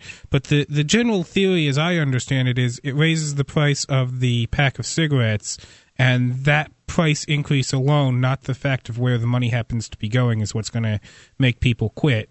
And I really don't think that's going to hold up. Prohibition on the various illegal drugs has caused that price to inflate drastically and hasn't really done anything. That price increase has done nothing to reduce the number of users. That's true. The Law Enforcement Against Prohibition points out that the number of addicts is relatively held the same. I mean, really serious drug addicts is really held the same overall all of time. And I think they cited it like 1 or 2% of the population or something like that. I don't have the numbers in front of me, but go to leap.cc to learn more about that. And even if it were true that a small percentage of people did decide to quit smoking cigarettes as a result of a tax increase, is that worth the concomitant violence increase that would happen as a result of the price is going up? Because whenever the price goes up, it makes it harder for people to afford. It means that they're more likely to start stealing things and committing robberies in order to fund whatever habit is that they have. So is it worthwhile to have a handful of people stop smoking if that means that your car stereo gets stolen? Or a bunch of people's houses get broken into, or your wife gets held up at knife point by somebody that really wants to get a pack of cigarettes? It's hard for me to imagine people doing crimes to get cigarettes. Let's talk about it. This is the point of the story. MetroWNY.com. So they jacked up the price of cigarettes in New York recently to about $10 a pack. And the governor, according to this website, and other legislators in Albany knew the new tax would help reduce the budget gap that existed in the state's $136 billion spending plan. See, they don't care about anything else besides how much money they're going to get. But what they didn't forecast was what has happened since the new tax went into effect at the beginning of July. Despite the hopes of law enforcement officials that smokers remain law-abiding citizens, we've seen a rather dramatic increase in crimes related to the theft of individual packs and entire cartons of smokes. A quick scan last week of police reports published by various weekly and daily newspapers throughout the state found that a number of stores with headlines featuring phrases related to the theft of cigarettes. In fact, further investigation found dozens and dozens of cigarette-related crimes that began shortly after July 1st, which by no coincidence is when the new tax went into effect. While the sudden rise in these types of crimes isn't at the point where the state, county, and local police administrators are highly alarmed, it does draw attention to a totally unintended consequence of pricing cigarettes out of range for the average smoker who lives in New York. Convenience stores and gas stations, particularly many smaller mom-and-pop businesses located downstate, appear to be the main victims of these thefts, with the suspects often working in teams in an effort to distract cashiers so they can leave the premises in relative ease without paying for the merchandise. They've also been some reports. I think it means there have also been some reports that more and more business owners are taking special requests for unusually large orders of cigarettes from some unscrupulous characters who agree to buy the smokes at a discounted rate so they can turn them around and sell them on a street or at the street level at a more competitive price. The good intentions of the governor and our elected officials in the state capitol to raise more revenue to help ease the pain of New York's budget woes has unfortunately had a negative impact on a number of small business owners who are now dealing not only with a drop in sales but also an increase in thefts. So that's a tough situation for those business owners because, well, people aren't going to buy their cigarettes through legal channels. If you can go and get a pack of China brand Marlboros from the local street dealer at half the price, in many cases that's going to be the way you go, and you might only pay $7.50 for a real pack of Marlboros as opposed to $10 is what you'd pay in the store. If you've got like a criminal enterprise coming in with a truck full of real Marlboro packs from down south, they bought them in North Carolina where they're next to trucking them up, nothing, and just truck them up and ship and literally smuggle them into the city. If you don't think that kind of stuff is happening, then I think that you need to think again and look at how you prohibition can do it right works. on the internet, I would imagine. Imagine you can go and get these. If you can buy them in North Carolina, I can't imagine somebody's not selling them on the internet in North Carolina. Add to that the ongoing. What would North Carolina want to stop that for? Mm-hmm. Well, there's certainly enough billboards for tobacco cigarette warehouses all along I-95 right through North Carolina. There you go. Same thing with tons of them. Same thing with here in New Hampshire. The fireworks stores are located real close to the border of Massachusetts, where they're prohibited. And they're all called state line fireworks or something like that. Gee, I wonder why. So add to that the ongoing debate about non-Indians purchasing their smokes on tax-free reservations. And you can see how many people throughout the Empire State are concerned about cigarettes and the various taxes associated with purchasing them. Instead of swimming in a sea of cash, our so-called representatives in Albany will actually have to earmark some of the funds from the new excise tax to prosecute criminals who are either caught stealing cigarettes or selling smokes illegally on the black market. More manpower and resources will end up having to be devoted to the budget lines associated with law enforcement agencies and justice courts. And I'm sure the police are very, very happy about that. Right. You know, the idea here is, oops, we made a mistake. They didn't make a mistake, people. I mean, this is just more work for them. They're making more money. They're doing more work. It doesn't matter to them that the work that they're doing was created by this tax that they started in the first place. Now, we're actually seeing, he says, a dramatic drop in sales. Some locally owned and operated convenience store owners were quoted in recent television news stories that their sales have dipped as much as 40%. Now, I don't know if that's just on cigarettes, but cigarettes in many cases are a significant staple, from what I understand, of running a convenience store. Well, and I think that this just goes to show who has power in this world, who doesn't. When you're talking about these mom and pop places that make their money on selling cigarettes, lottery tickets, and photies of whatever malt liquor that they sell, nobody cares about those places. They tend to be dirty and in the wrong section of town. You mean in the state? No one cares in the. Right. Nobody there in the ruling class cares about them. As far as they're concerned, they're in the wrong town. They're run by the wrong kind of people, immigrants that are trying to make a better life for themselves, have come here first generation, that kind of thing. People that don't have power work there. People that don't have power own them. People that don't have power shop there. Speaking of crossing state lines, one of the new ways to purchase smokes at a much cheaper rate is to make the trip to Pennsylvania, where sales numbers have tripled in just a few short months, and caused one happy entrepreneur from that state to say in a recent news article that she's openly welcomed new customers during a time when she often observes, get this, no Pennsylvania license plates in the parking lot. Which means that those people are probably considered smugglers now, going over to Pennsylvania and buying cigarettes and bringing them back in. A spike in crime and a drop in sales for small business owners who are barely making ends meet is certainly not what Patterson had in mind at the time when enforcing the tax on Indian reservations is still very much in doubt. So the marketplace will do whatever it can to avoid the more the taxes, the more likely people are going to go in different directions. Whether it's buying from a street dealer or taking the time to drive across the border to go stock up at a local, at a Pennsylvania or store, the internet, or go online, or or stealing, breaking and entering. 800-259-9231. I know how they can solve it. They can create a cigarette interdiction squad and start doing sting operations and, spend a few $1 million to try to stop these people from going elsewhere. It's Free Talk Live. Hour 3's coming up. So, you want to move to New Hampshire for liberty? NHMove.info has articles, links, and activism alerts to help you decide exactly where and how to make your move. Even job listings. Browse the inventory of Liberty blogs, sites, and media, or promote your own efforts, all free, at nhmove.info. If you're moving to New Hampshire, you better go now and bookmark nhmove.info.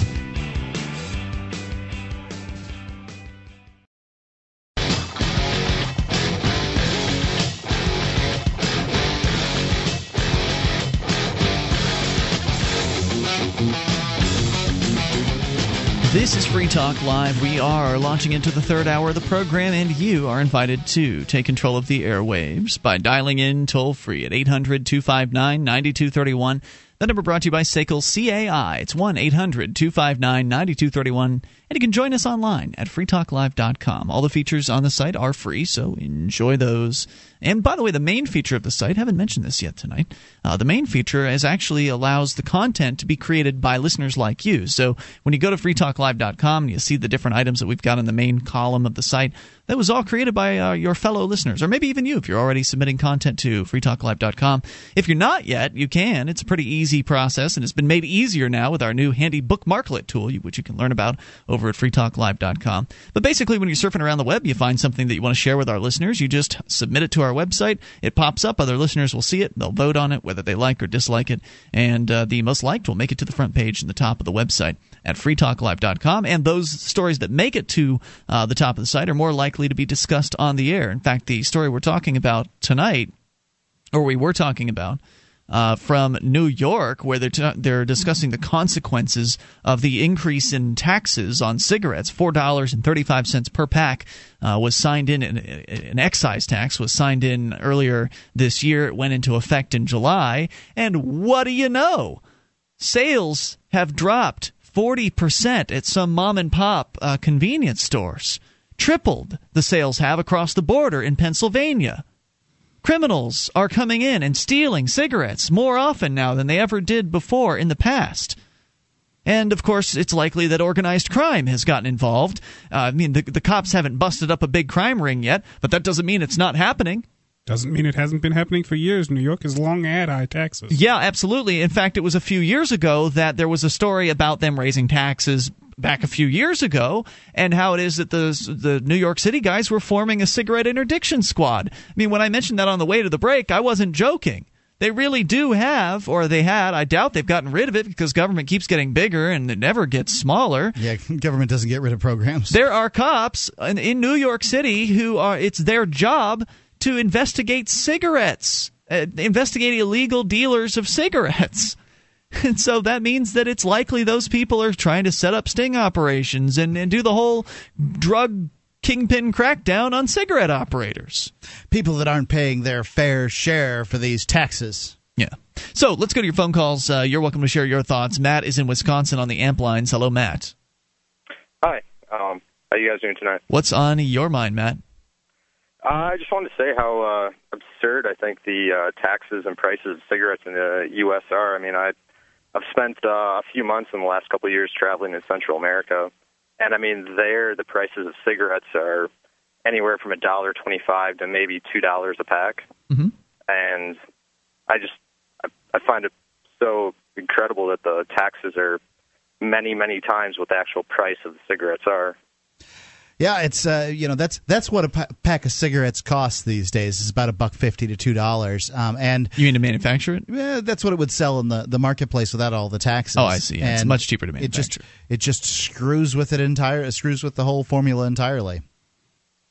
Yeah, I just always found it funny because I was always told those outside the U.S. it's kind of like scary places to go and bad people and bad things going on there, and to find out those places actually have lower taxes and cheaper things there, it's like, wow. Well, I mean, the economy is probably a little different as well. I mean, for instance, in some places, everything is cheaper just because their level of, I guess, the inflation hasn't happened in the same way that it has here, and just things are different. So there's that factor. So anything else you want to share tonight? No, not really. Right, thanks for the call. Like to go, and have a good night. Glad you're out there. Thanks for the call at 800-259-9231. So there's not really much more to say about this than what we said last hour. So for those of you just tuning in, if you missed it, you can go grab the archives from freetalklive.com. But the facts are the facts. The more regulation, the more taxation, the closer you get to prohibition, the more danger you get, the more criminal elements you bring in and into any situation, any product, any service. And these guys, these people that want to control cigarettes, I'm sure some of them would love the idea of prohibiting them, but that's pretty unrealistic at this point. And part of the reason for that is because there are certain corporate interests that would not really like that very much, namely the cigarette manufacturers. And they would fight tooth and nail to prevent prohibition from coming on. In fact, speaking of prohibition... Well, I think that the cigarette manufacturers are losing sort of strength these days. But I do... Not Philip Morris. That was Philip Morris that was behind the new cigarette taxes at the federal level. The tax that made you quit smoking, Mark, Philip Morris was behind that because it makes them easier to crush their... Philip Morris doesn't make any roll-your-own cigarettes and/or cigars. You're right. Yeah, so they're able to crush their competition. That was the same tax that also within that same law, Philip Morris, that was advocating for this, that same law made it so that all flavored cigars and cigarettes were banned, all rolling tobacco, anything with flavoring except menthol. Menthol, which Philip Morris makes. Yeah. Now, speaking of people and prohibition, businesses and how they relate to prohibition, there's a very revealing story that was posted over at freetalklive.com from a website called the White Sepulchre? Sepulchre.blogspot.com. It's a white grave. Yeah. Well, anyway, driving you Marble, to drink. I guess. Check this out by Jacob Sullum of Reason Magazine. Here are the top contributors to the main group opposing marijuana legalization in California. Yeah, I had this one. You saw this one? Yeah. Sean, have you seen this one yet? I did. I saw this one. I can't ask you to take a guess as to who could possibly be opposing not medical marijuana, but full-on marijuana recreational use decriminalization or legalization in California. Who could it be? Now, I have to say, the first contributor I wouldn't have necessarily thought of. The number one contributor to preventing the legalization of marijuana in California, SA Recycling, because they believe that people would buy fewer metal cans full of alcoholic beverage. Oh, that makes some sense. In order to recycle. Things that make you go, Number two contributor? Well, this one I would have guessed. The California Beer and Beverage Distributors. Sure enough, they're worried about new competition entering the marketplace. As though marijuana isn't already being sold left and right everywhere across California. As though legalizing marijuana is somehow going to harm these people. They don't understand. These people are so myopic in their understanding of how things actually work. Look, the kinds of people that are spending a good percentage of their income on your products, beer distributors, they'll have more money to spend on beer in a world where marijuana is legal. Because if marijuana is made legal and they're not taxing it to the point where it's the same price as it currently is today, it'll cost less. I think that you're looking at things short-sighted, myopically also. Oh?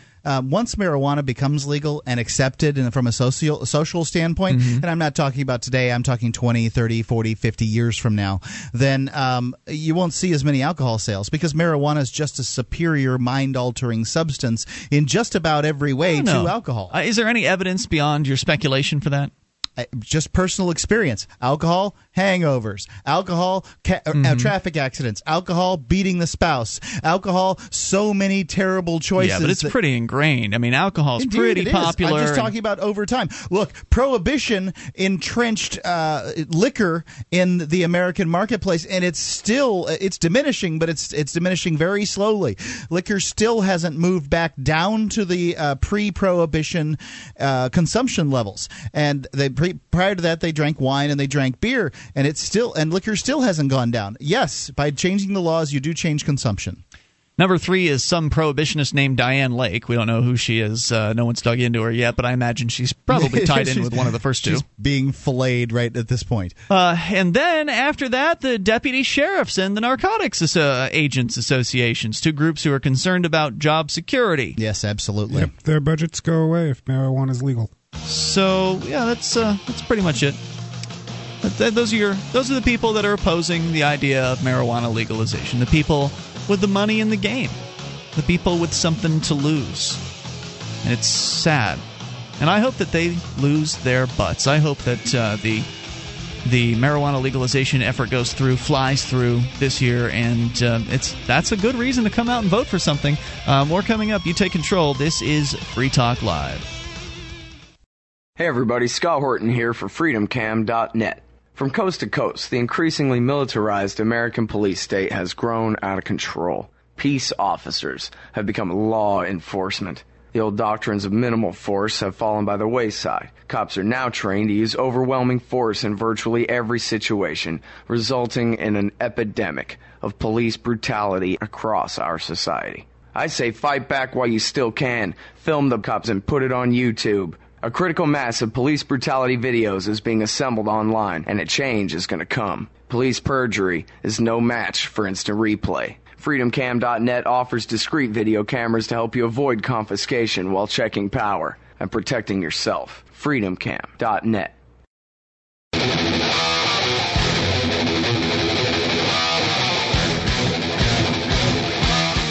Free Talk Live. You can bring up what you want. Dial in toll-free. Bring up anything at 800-259-9231. That's the SACL CAI toll-free line, 1-800-259-9231. You can join us on our website at freetalklive.com and get interactive on the bulletin board system with other Free Talk Live listeners over at bbs.freetalklive.com. If you like Taryn Lupo's history pieces on the LCL Report, then check out his new historical fiction novel.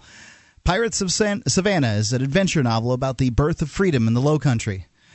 At its heart, it's a tale of prisoners, refugees, societies cast off, all joining together to escape from government tyranny and discover a path to liberty on the open seas.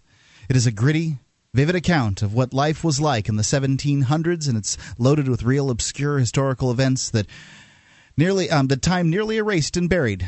Taryn is doing an experiment in intellectual property by taking a risk, giving away the ebook completely free. You can check it out. Check out the first 3 chapters at this point now at piratesofsavannahbook.com. It's piratesofsavannahbook.com. All right, so we're going to continue here. Since we're talking about the black market, what with the cigarette taxes in New York City and New York State resulting in more people turning to the black market to provide their supply of smokes, well, let's talk about the black market in Cuba. It's something we've discussed in the past where a lot of people are involved down there because, well, it's hard to start your own business in Cuba. If you thought it was bad in the United States, it's even worse in Cuba. And the whole place is just an economic S-hole. And it's because, well, a lot of people are forced to work for the state, although the big news that just hit recently is that 500,000 people are going to be laid off.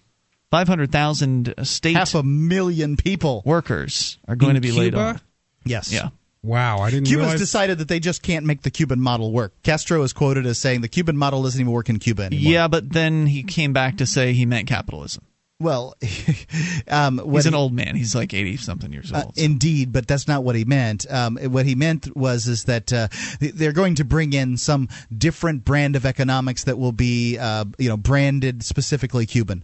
The fact is, take a look at Cuba today and take a look at Cuba in 3 years, and you will see that, in fact, what Castro meant was an introduction of a freer market.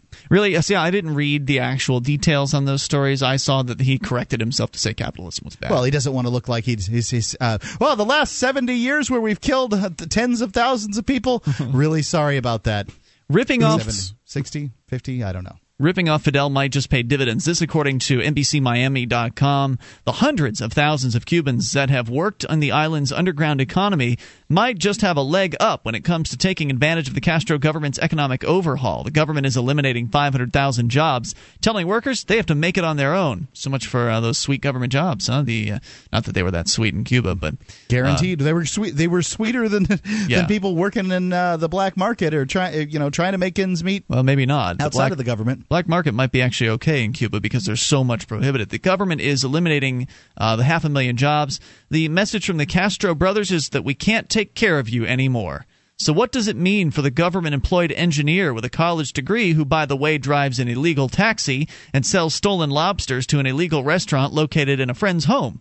Well, he might be just fine, according to the Southeastern University's professor Robert C. Priozzi. He says, I think the people who had something going on the side will now be able to devote all their time and efforts to that. But the work, is no longer going to be on the side. It will be in full view of the government, he said. Cubans who have developed skills in the black market and hustling outside of work are likely to succeed in the new economic atmosphere. Priozzi said they know how to operate and will know which bend in the road to take, when to go to the left or the right. They will recognize opportunities. The Castro, because they've been operating as free marketeers in the black market outside of their regular jobs, whereas if all you did was just work for the government and you didn't do any of the black marketeering, then you may not adjust as well. Kind of like when some of the there's stories out of the Soviet Union after it broke up about how McDonald's would open up and people wouldn't understand. They were used to bread lines. They wouldn't understand that you could go into some place and there's this menu and there were choices. Choose. What? They didn't get it. Whereas if you're operating in the prohibited market in Cuba, you're doing things you're not supposed to be doing. Well, now when those things become more accepted as far as in the legal market, you'll be a little bit more you'll be a little more acclimated. You get it. In that situation. Well, it sounds to me like somebody needs to distribute a lot of pamphlets on agorism inside of Cuba. I think that a lot of Cubans get this. I mean, one of the times when we discuss the Cuban black market, for instance, satellite receivers are forbidden in Cuba because, well, the government can't control that. This satellite signals, our satellite signal, the LRN.FM satellite signal, it covers Cuba with a receivable signal. So with the right size dish pointing up at our bird, as they call him in the business, you can listen to LRN.FM in Cuba. So if they see you with a satellite dish in Cuba, if they see that dish, they will come in and they will attempt to shut you down. So if you can somehow obscure the fact that you have the dish, then satellite television is very popular. It's a very popular underground market product I mentioned in Cuba. It is. Boring So whether to watch there's the state stuff, right? Whether they're right because the state runs all of the channels there, and so whether you're selling the dishes doesn't matter. There are a significant number of people who are buying the services of a black marketeer in Cuba. So I think the people in Cuba are very intimately familiar with the black market services that are available because they need them in order to get the stuff they want. Because otherwise they'd have to go through this terrible system that Fidel Castro has set up. So luckily the marketplace has worked around that. It was the most fair and moral system that Fidel could come up with. This was the way to properly handle government. The Castro government hopes the independent workers can pump tax and fee money into the running on empty Cuban government coffers. Cuban history experts say that when the Castro regime allowed some free enterprise in the past, they smacked the independent workers with stiff taxes, regulations, and inspections, forcing most of them out of business. But as far as taxes, Priozzi says the Castro government will be closely monitoring revenues generated by small businesses and cooperatives. He says it's believed that 1 million Cubans have illegal side jobs. Only 143. There's a comma in the wrong place here. 143,000. I think they mean 143,000 have licenses to be self-employed. So about 10 times as many Cubans beyond what are licensed are actually doing work in illegal manners. Heroic. 800-259-9231. This is how it's going to go every time. When the government outlaws things, then people are going to fill those gaps with, for the people that want whatever it is they want. When the government outlaws everything, then everybody's going to be a black marketeer. Absolutely. I mean, look at gypsy cabs. You don't have to go to Cuba to see the examples of this operating. We already talked about the cigarette taxes driving people underground in New York City. Well, also in New York City and other cities where they severely restrict the marketplace for transportation, where they only allow certain providers who have begged and paid hundreds of thousands of dollars for this taxi cab medallion in order to operate a taxi cab business, where they only allow a certain number of people to do that. There are gypsy cabs. There are people that say, screw these laws. They hop in their van and they start putting the word out on the street that they're available for rides, and they'll give you a ride for much cheaper than you would otherwise pay to the regulated companies. So that's one example of many different ways that entrepreneurs can operate in the without using the system, without begging for permission. And I think more people should. More people should just do what they want to do. 800-259-9231. That's the SACL CAI toll-free line. But it makes more sense to do those things when you've got other people who will back you up, like up here in New Hampshire, as part of the Free State Project. There's more coming up. You take control. Free Talk Live. In the decades to come, hardy adventurers will colonize the solar system, rediscovering freedom and finding vast new wealth. But the government of Earth will seek to extend its power and claim that wealth as its own any way it can. Escape from Terra Volume 1, the first trade paperback collection of the popular adventure webcomic series, is available now for $12.95 from Big Head Press at bigheadpress.com.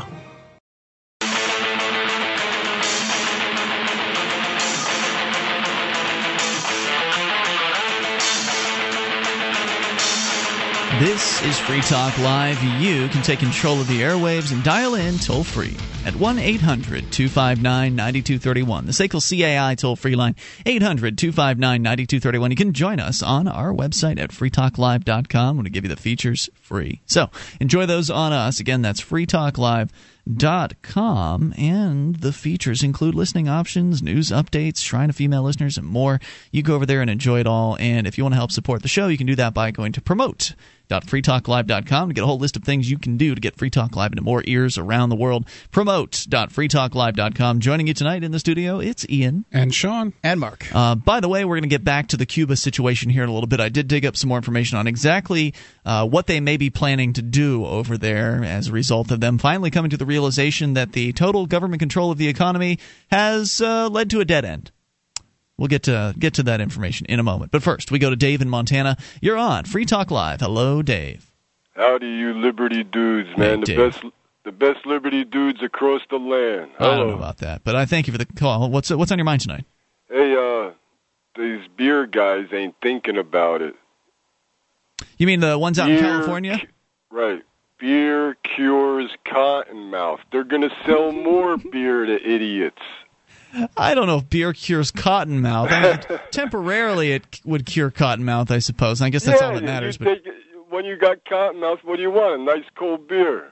No, I've never really wanted a cold beer when I've had cottonmouth. Well, a lot of people do. I believe you're right. They'll sell more beer, I think. I think you're right. I think when Dave says it, I believe him that beer cures cottonmouth. I have no idea whether beer cures cottonmouth or not, but Dave sounds like he knows. Well, doesn't alcohol dehydrate you? So it doesn't make sense. I mean, from a biological alcohol doesn't dehydrate you any more than soda dehydrates you. Really? All these other myths that go into the idea that you can drink a substance and be dehydrated by drinking it.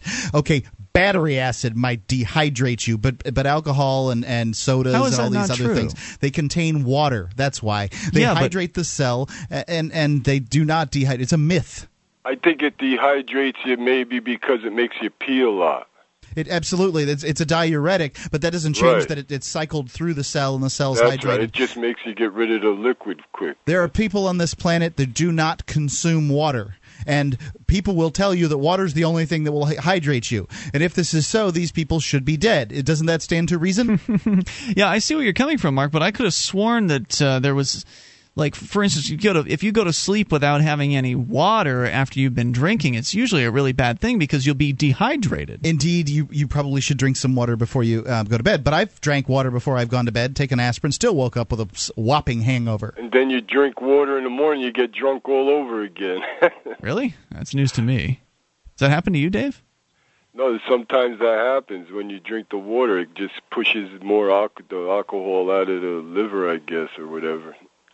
News to me. Running around the system again. So what else do you want to share? I'm telling you, the beer guys ain't thinking this through. They're just upset. I think they're, controlled by the conservatives because they like their Budweiser, Yeah, if they were smart, they'd start putting plans together to open up a grow-op. If they were smart. For sure. But they got the patent on that name, don't they? Well, yeah, but you could still able to use Bud, the Bud, Well, right. If you're a Budweiser distributor, why not have Budweiser beer and Budweiser marijuana cigarettes? I mean, why not? Budweiser Bud, man. Why not? It makes sense to me. And thanks for the call tonight. I appreciate hearing from you, Dave, at 800-259-9231. They could have Budweiser and underline the Bud and make it really obvious. I don't know. I agree with him that they are being short-sighted, and I think that if marijuana prices come down, and I see what you're saying, Mark, that over decades generations you believe that people will use alcohol less. Maybe you're right about that. I don't know.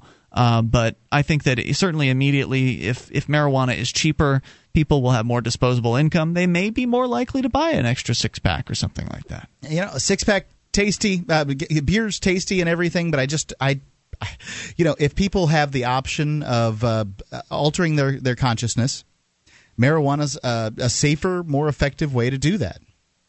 Let's continue here and talk to G, listening in Georgia. You're on Free Talk Live. Hello, G. Hey, Ian. How's it going? Hey, what's on your mind tonight? Oh, I was just going to let you guys all know that Mama Allie's safe and tucked away and all dry, and I just want to give a shout-out to everybody who's done what they've done today. I really appreciate it.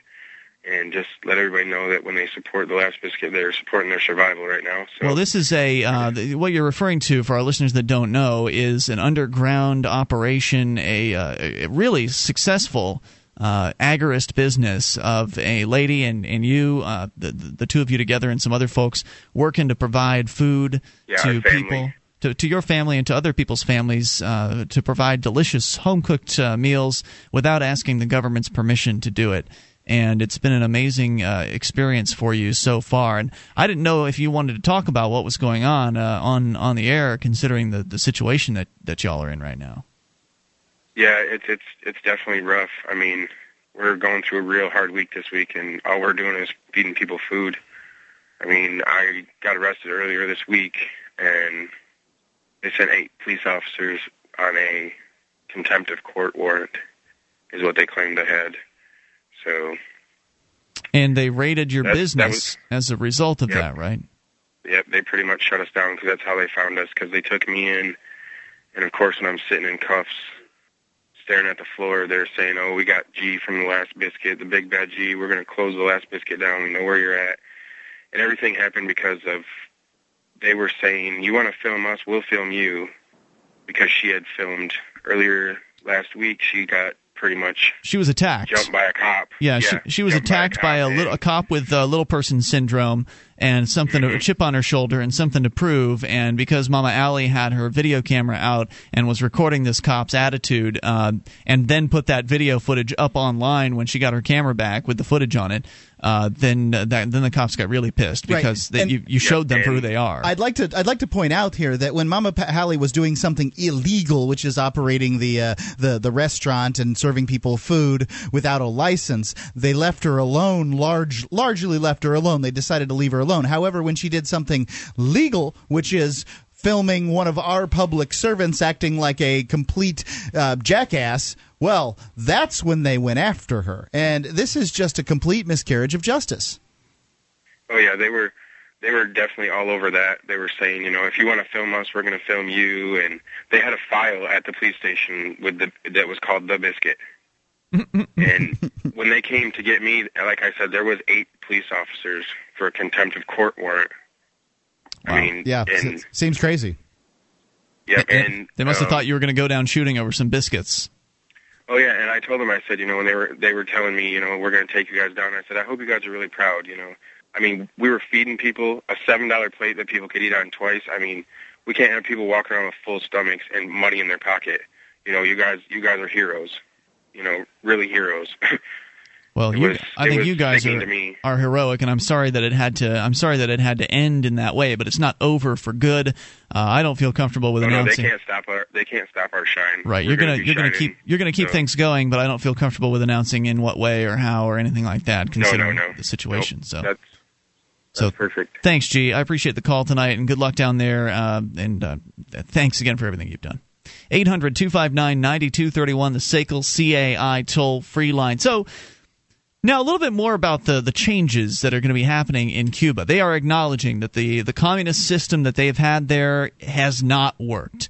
And it's not to say that they believe in the free marketplace or anything like that, because these are power mongers. They're not going to just let their power go. They're seeing the free market, that their socialist system, their government-controlled economy is not working. So they're believing more in the free market. Right. They know that they're coming to the conclusion now that having a lesser government-controlled market may be good for the people there in Cuba and their own well-being and their own tax coffers as well, because as the other article pointed out, things are running dry for the government there in Cuba. It's getting pretty tough.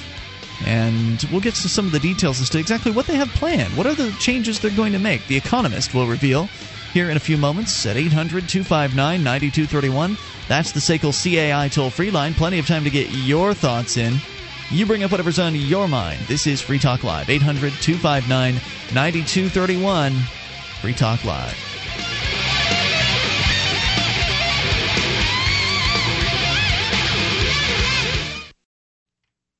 You can listen to Free Talk Live on the radio, via podcast, the webcam, and our live streams at freetalklive.com. Not enough options? Now you can listen to Free Talk Live from any phone, anywhere. Add this number to your phone, 760-569-7752. It's a long-distance call, so make sure you're familiar with your phone's calling plan. The Free Talk Live listen lines are airing the latest episode of Free Talk Live 24 hours a day, including our live shows. Call 760-569-7752. That's 760-569-7752.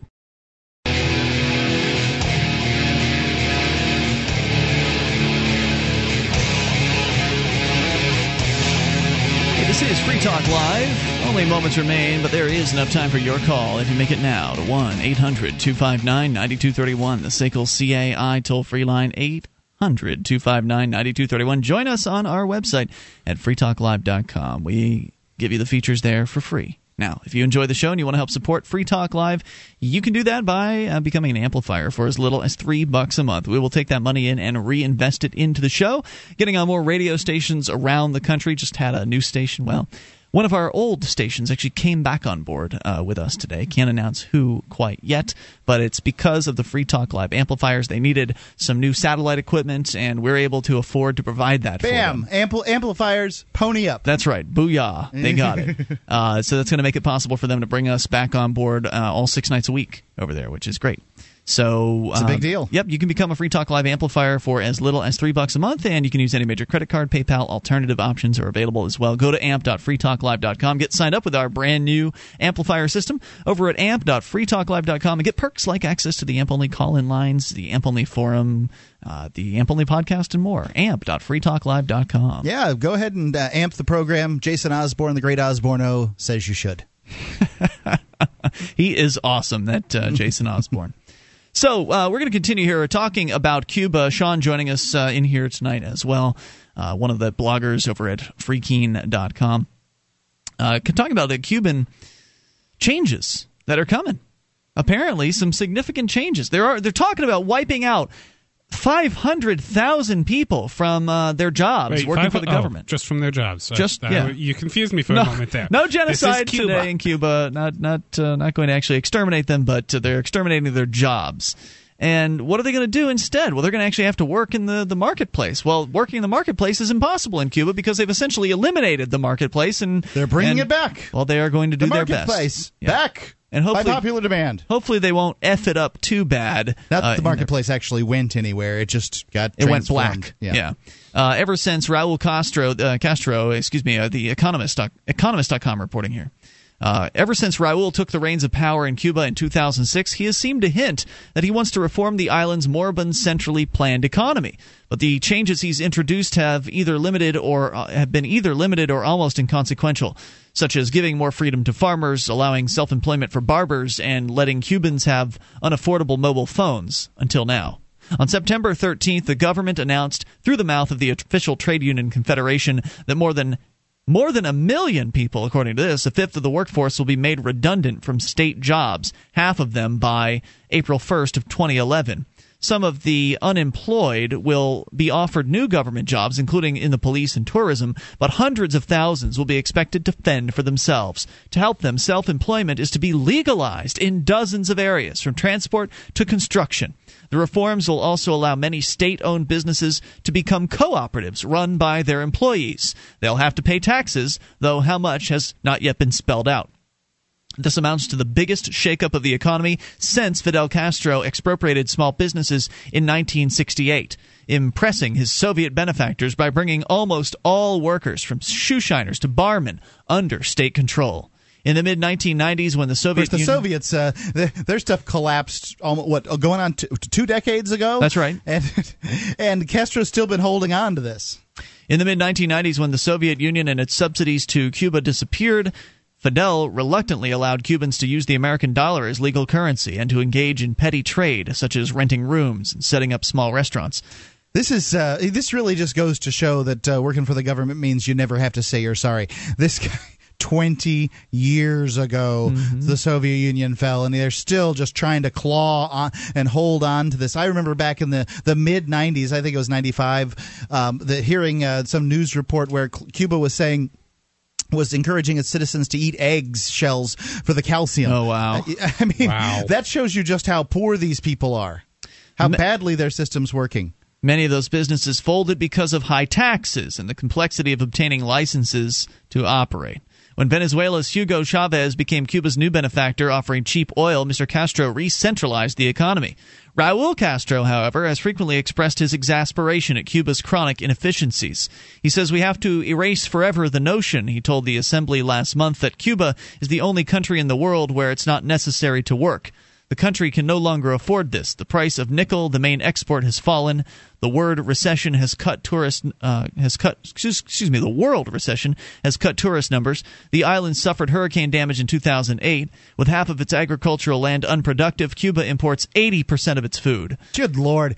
Cuba. I mean, so this is productive farmland, people. That's all it does. What do they, how much do they 80% of its food. 80% is all they have to do is let these farmers go, and they will make so much food that they'll be exporting it. Half of its agricultural land is unproductive. Not to say it's barren, not to say it's been scorched, or that it's you can't grow things there. It's just they're not using it. Because it's a centrally controlled economy. Because when you've got a central planner, they don't do it right. There aren't market signals. They don't know what people want to be grown. They don't know how much of it that they need to grow it at, or how much they need to grow and what price it needs to be sold at. They have no idea. Well, Mark was saying the Soviet Union showed this 20 years ago. Mises showed this, 180 some odd years ago when he wrote Socialism? Sure, but somebody actually has to admit they've been wrong, right? I mean, because Fidel Castro, they did it wrong in the Soviet Union, but we're doing it right here in Cuba. This is the people's paradise down here. Now be sure you eat your eggshells. Yeah. Yeah, there doesn't seem to be any way to tell somebody who believes in the ideas of socialism or communism or whatever. You can't show them the myriad of countries that have tried this, because it's easy to get a politician to try a program that includes more government. What's nearly impossible is to get them to try a program that involves less.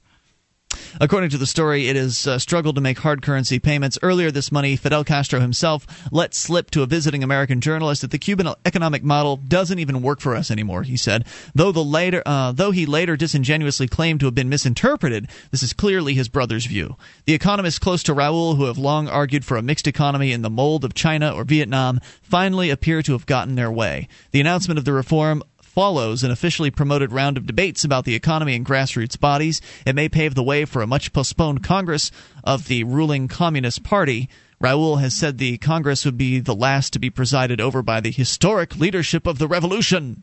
Workers who are laid off will continue to benefit from free health care and education, heavily subsidized housing and transport, and modest rations of so-called free food. Many Cubans have long supplemented their paltry state wages with around $20 a month with illegal private enterprise in the large black economy. But the reforms will widen the already evident income disparities in Cuba, and they will weaken the state's grip over the lives of Cubans. Says a Western diplomat in Havana, one day we might well look back on this as the perestroika moment.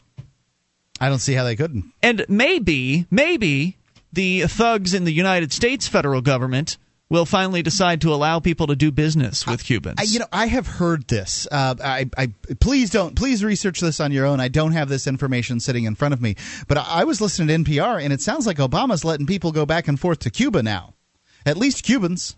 If that's true, that's good news. I think that the restrictions have been at least somewhat, loosened. Now then, Sean, you had something that it wasn't really a news article, but a quick piece or opinion on. It's just a strange story. A shocking group of people that I'm shocked still exist. Yeah, a strange group I came across called geocentrists. You can find them at GalileoWasWrong.org. These people are actually of the opinion, and this includes it's not a joke.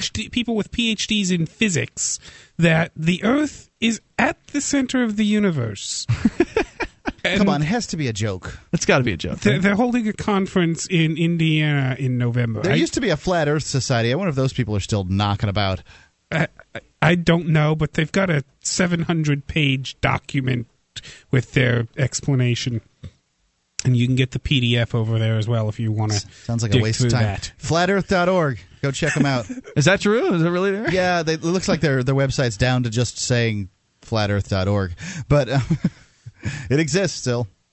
Yeah, here it is. GalileoWasWrong.com. The Church Was Right. The first annual Catholic Conference on Geocentrism. This is for real, apparently. They're at the Flat Earth Society. Excuse me. $50 per person, including complimentary luncheon. That's pretty cheap for a convention. Why? Who else would go? They better give away free food. You could buy some items for sale, DVDs and CDs of the lectures, books and articles by the speakers. Galileo Was Wrong is a detailed and comprehensive treatment of the scientific evidence supporting geocentrism, the academic belief that the Earth is immobile in the center of the universe. Garnering scientific information from physics, astrophysics, astronomy, and other sciences, Galileo Was Wrong shows that the debate between Galileo and the Catholic Church was much more than a difference of opinion about the interpretation of Scripture. Come to this seminar, and you can get your picture taken with the lead speaker there with his clown shoes. Honk, honk. It's amazing people still believe this crap. All right, we'll see you tomorrow night. freetalklive.com. In times of economic instability, precious metals are the best hedge against inflation and can be a great investment opportunity. Bullion Investment Corporation is the gold standard in precious metal acquisition. Whether you're in the market for gold, silver, platinum, or palladium, you can leverage up to 400% by taking advantage of the Purchase Power program. And don't forget about the low price guarantee. BIC will meet or beat the price of any other broker. Bullion Investment Corporation, proudly serving our clients for over 25 years. For more information, call Bullion Investment Corporation now at 1-888-486-1275 or visit goldbullion.net.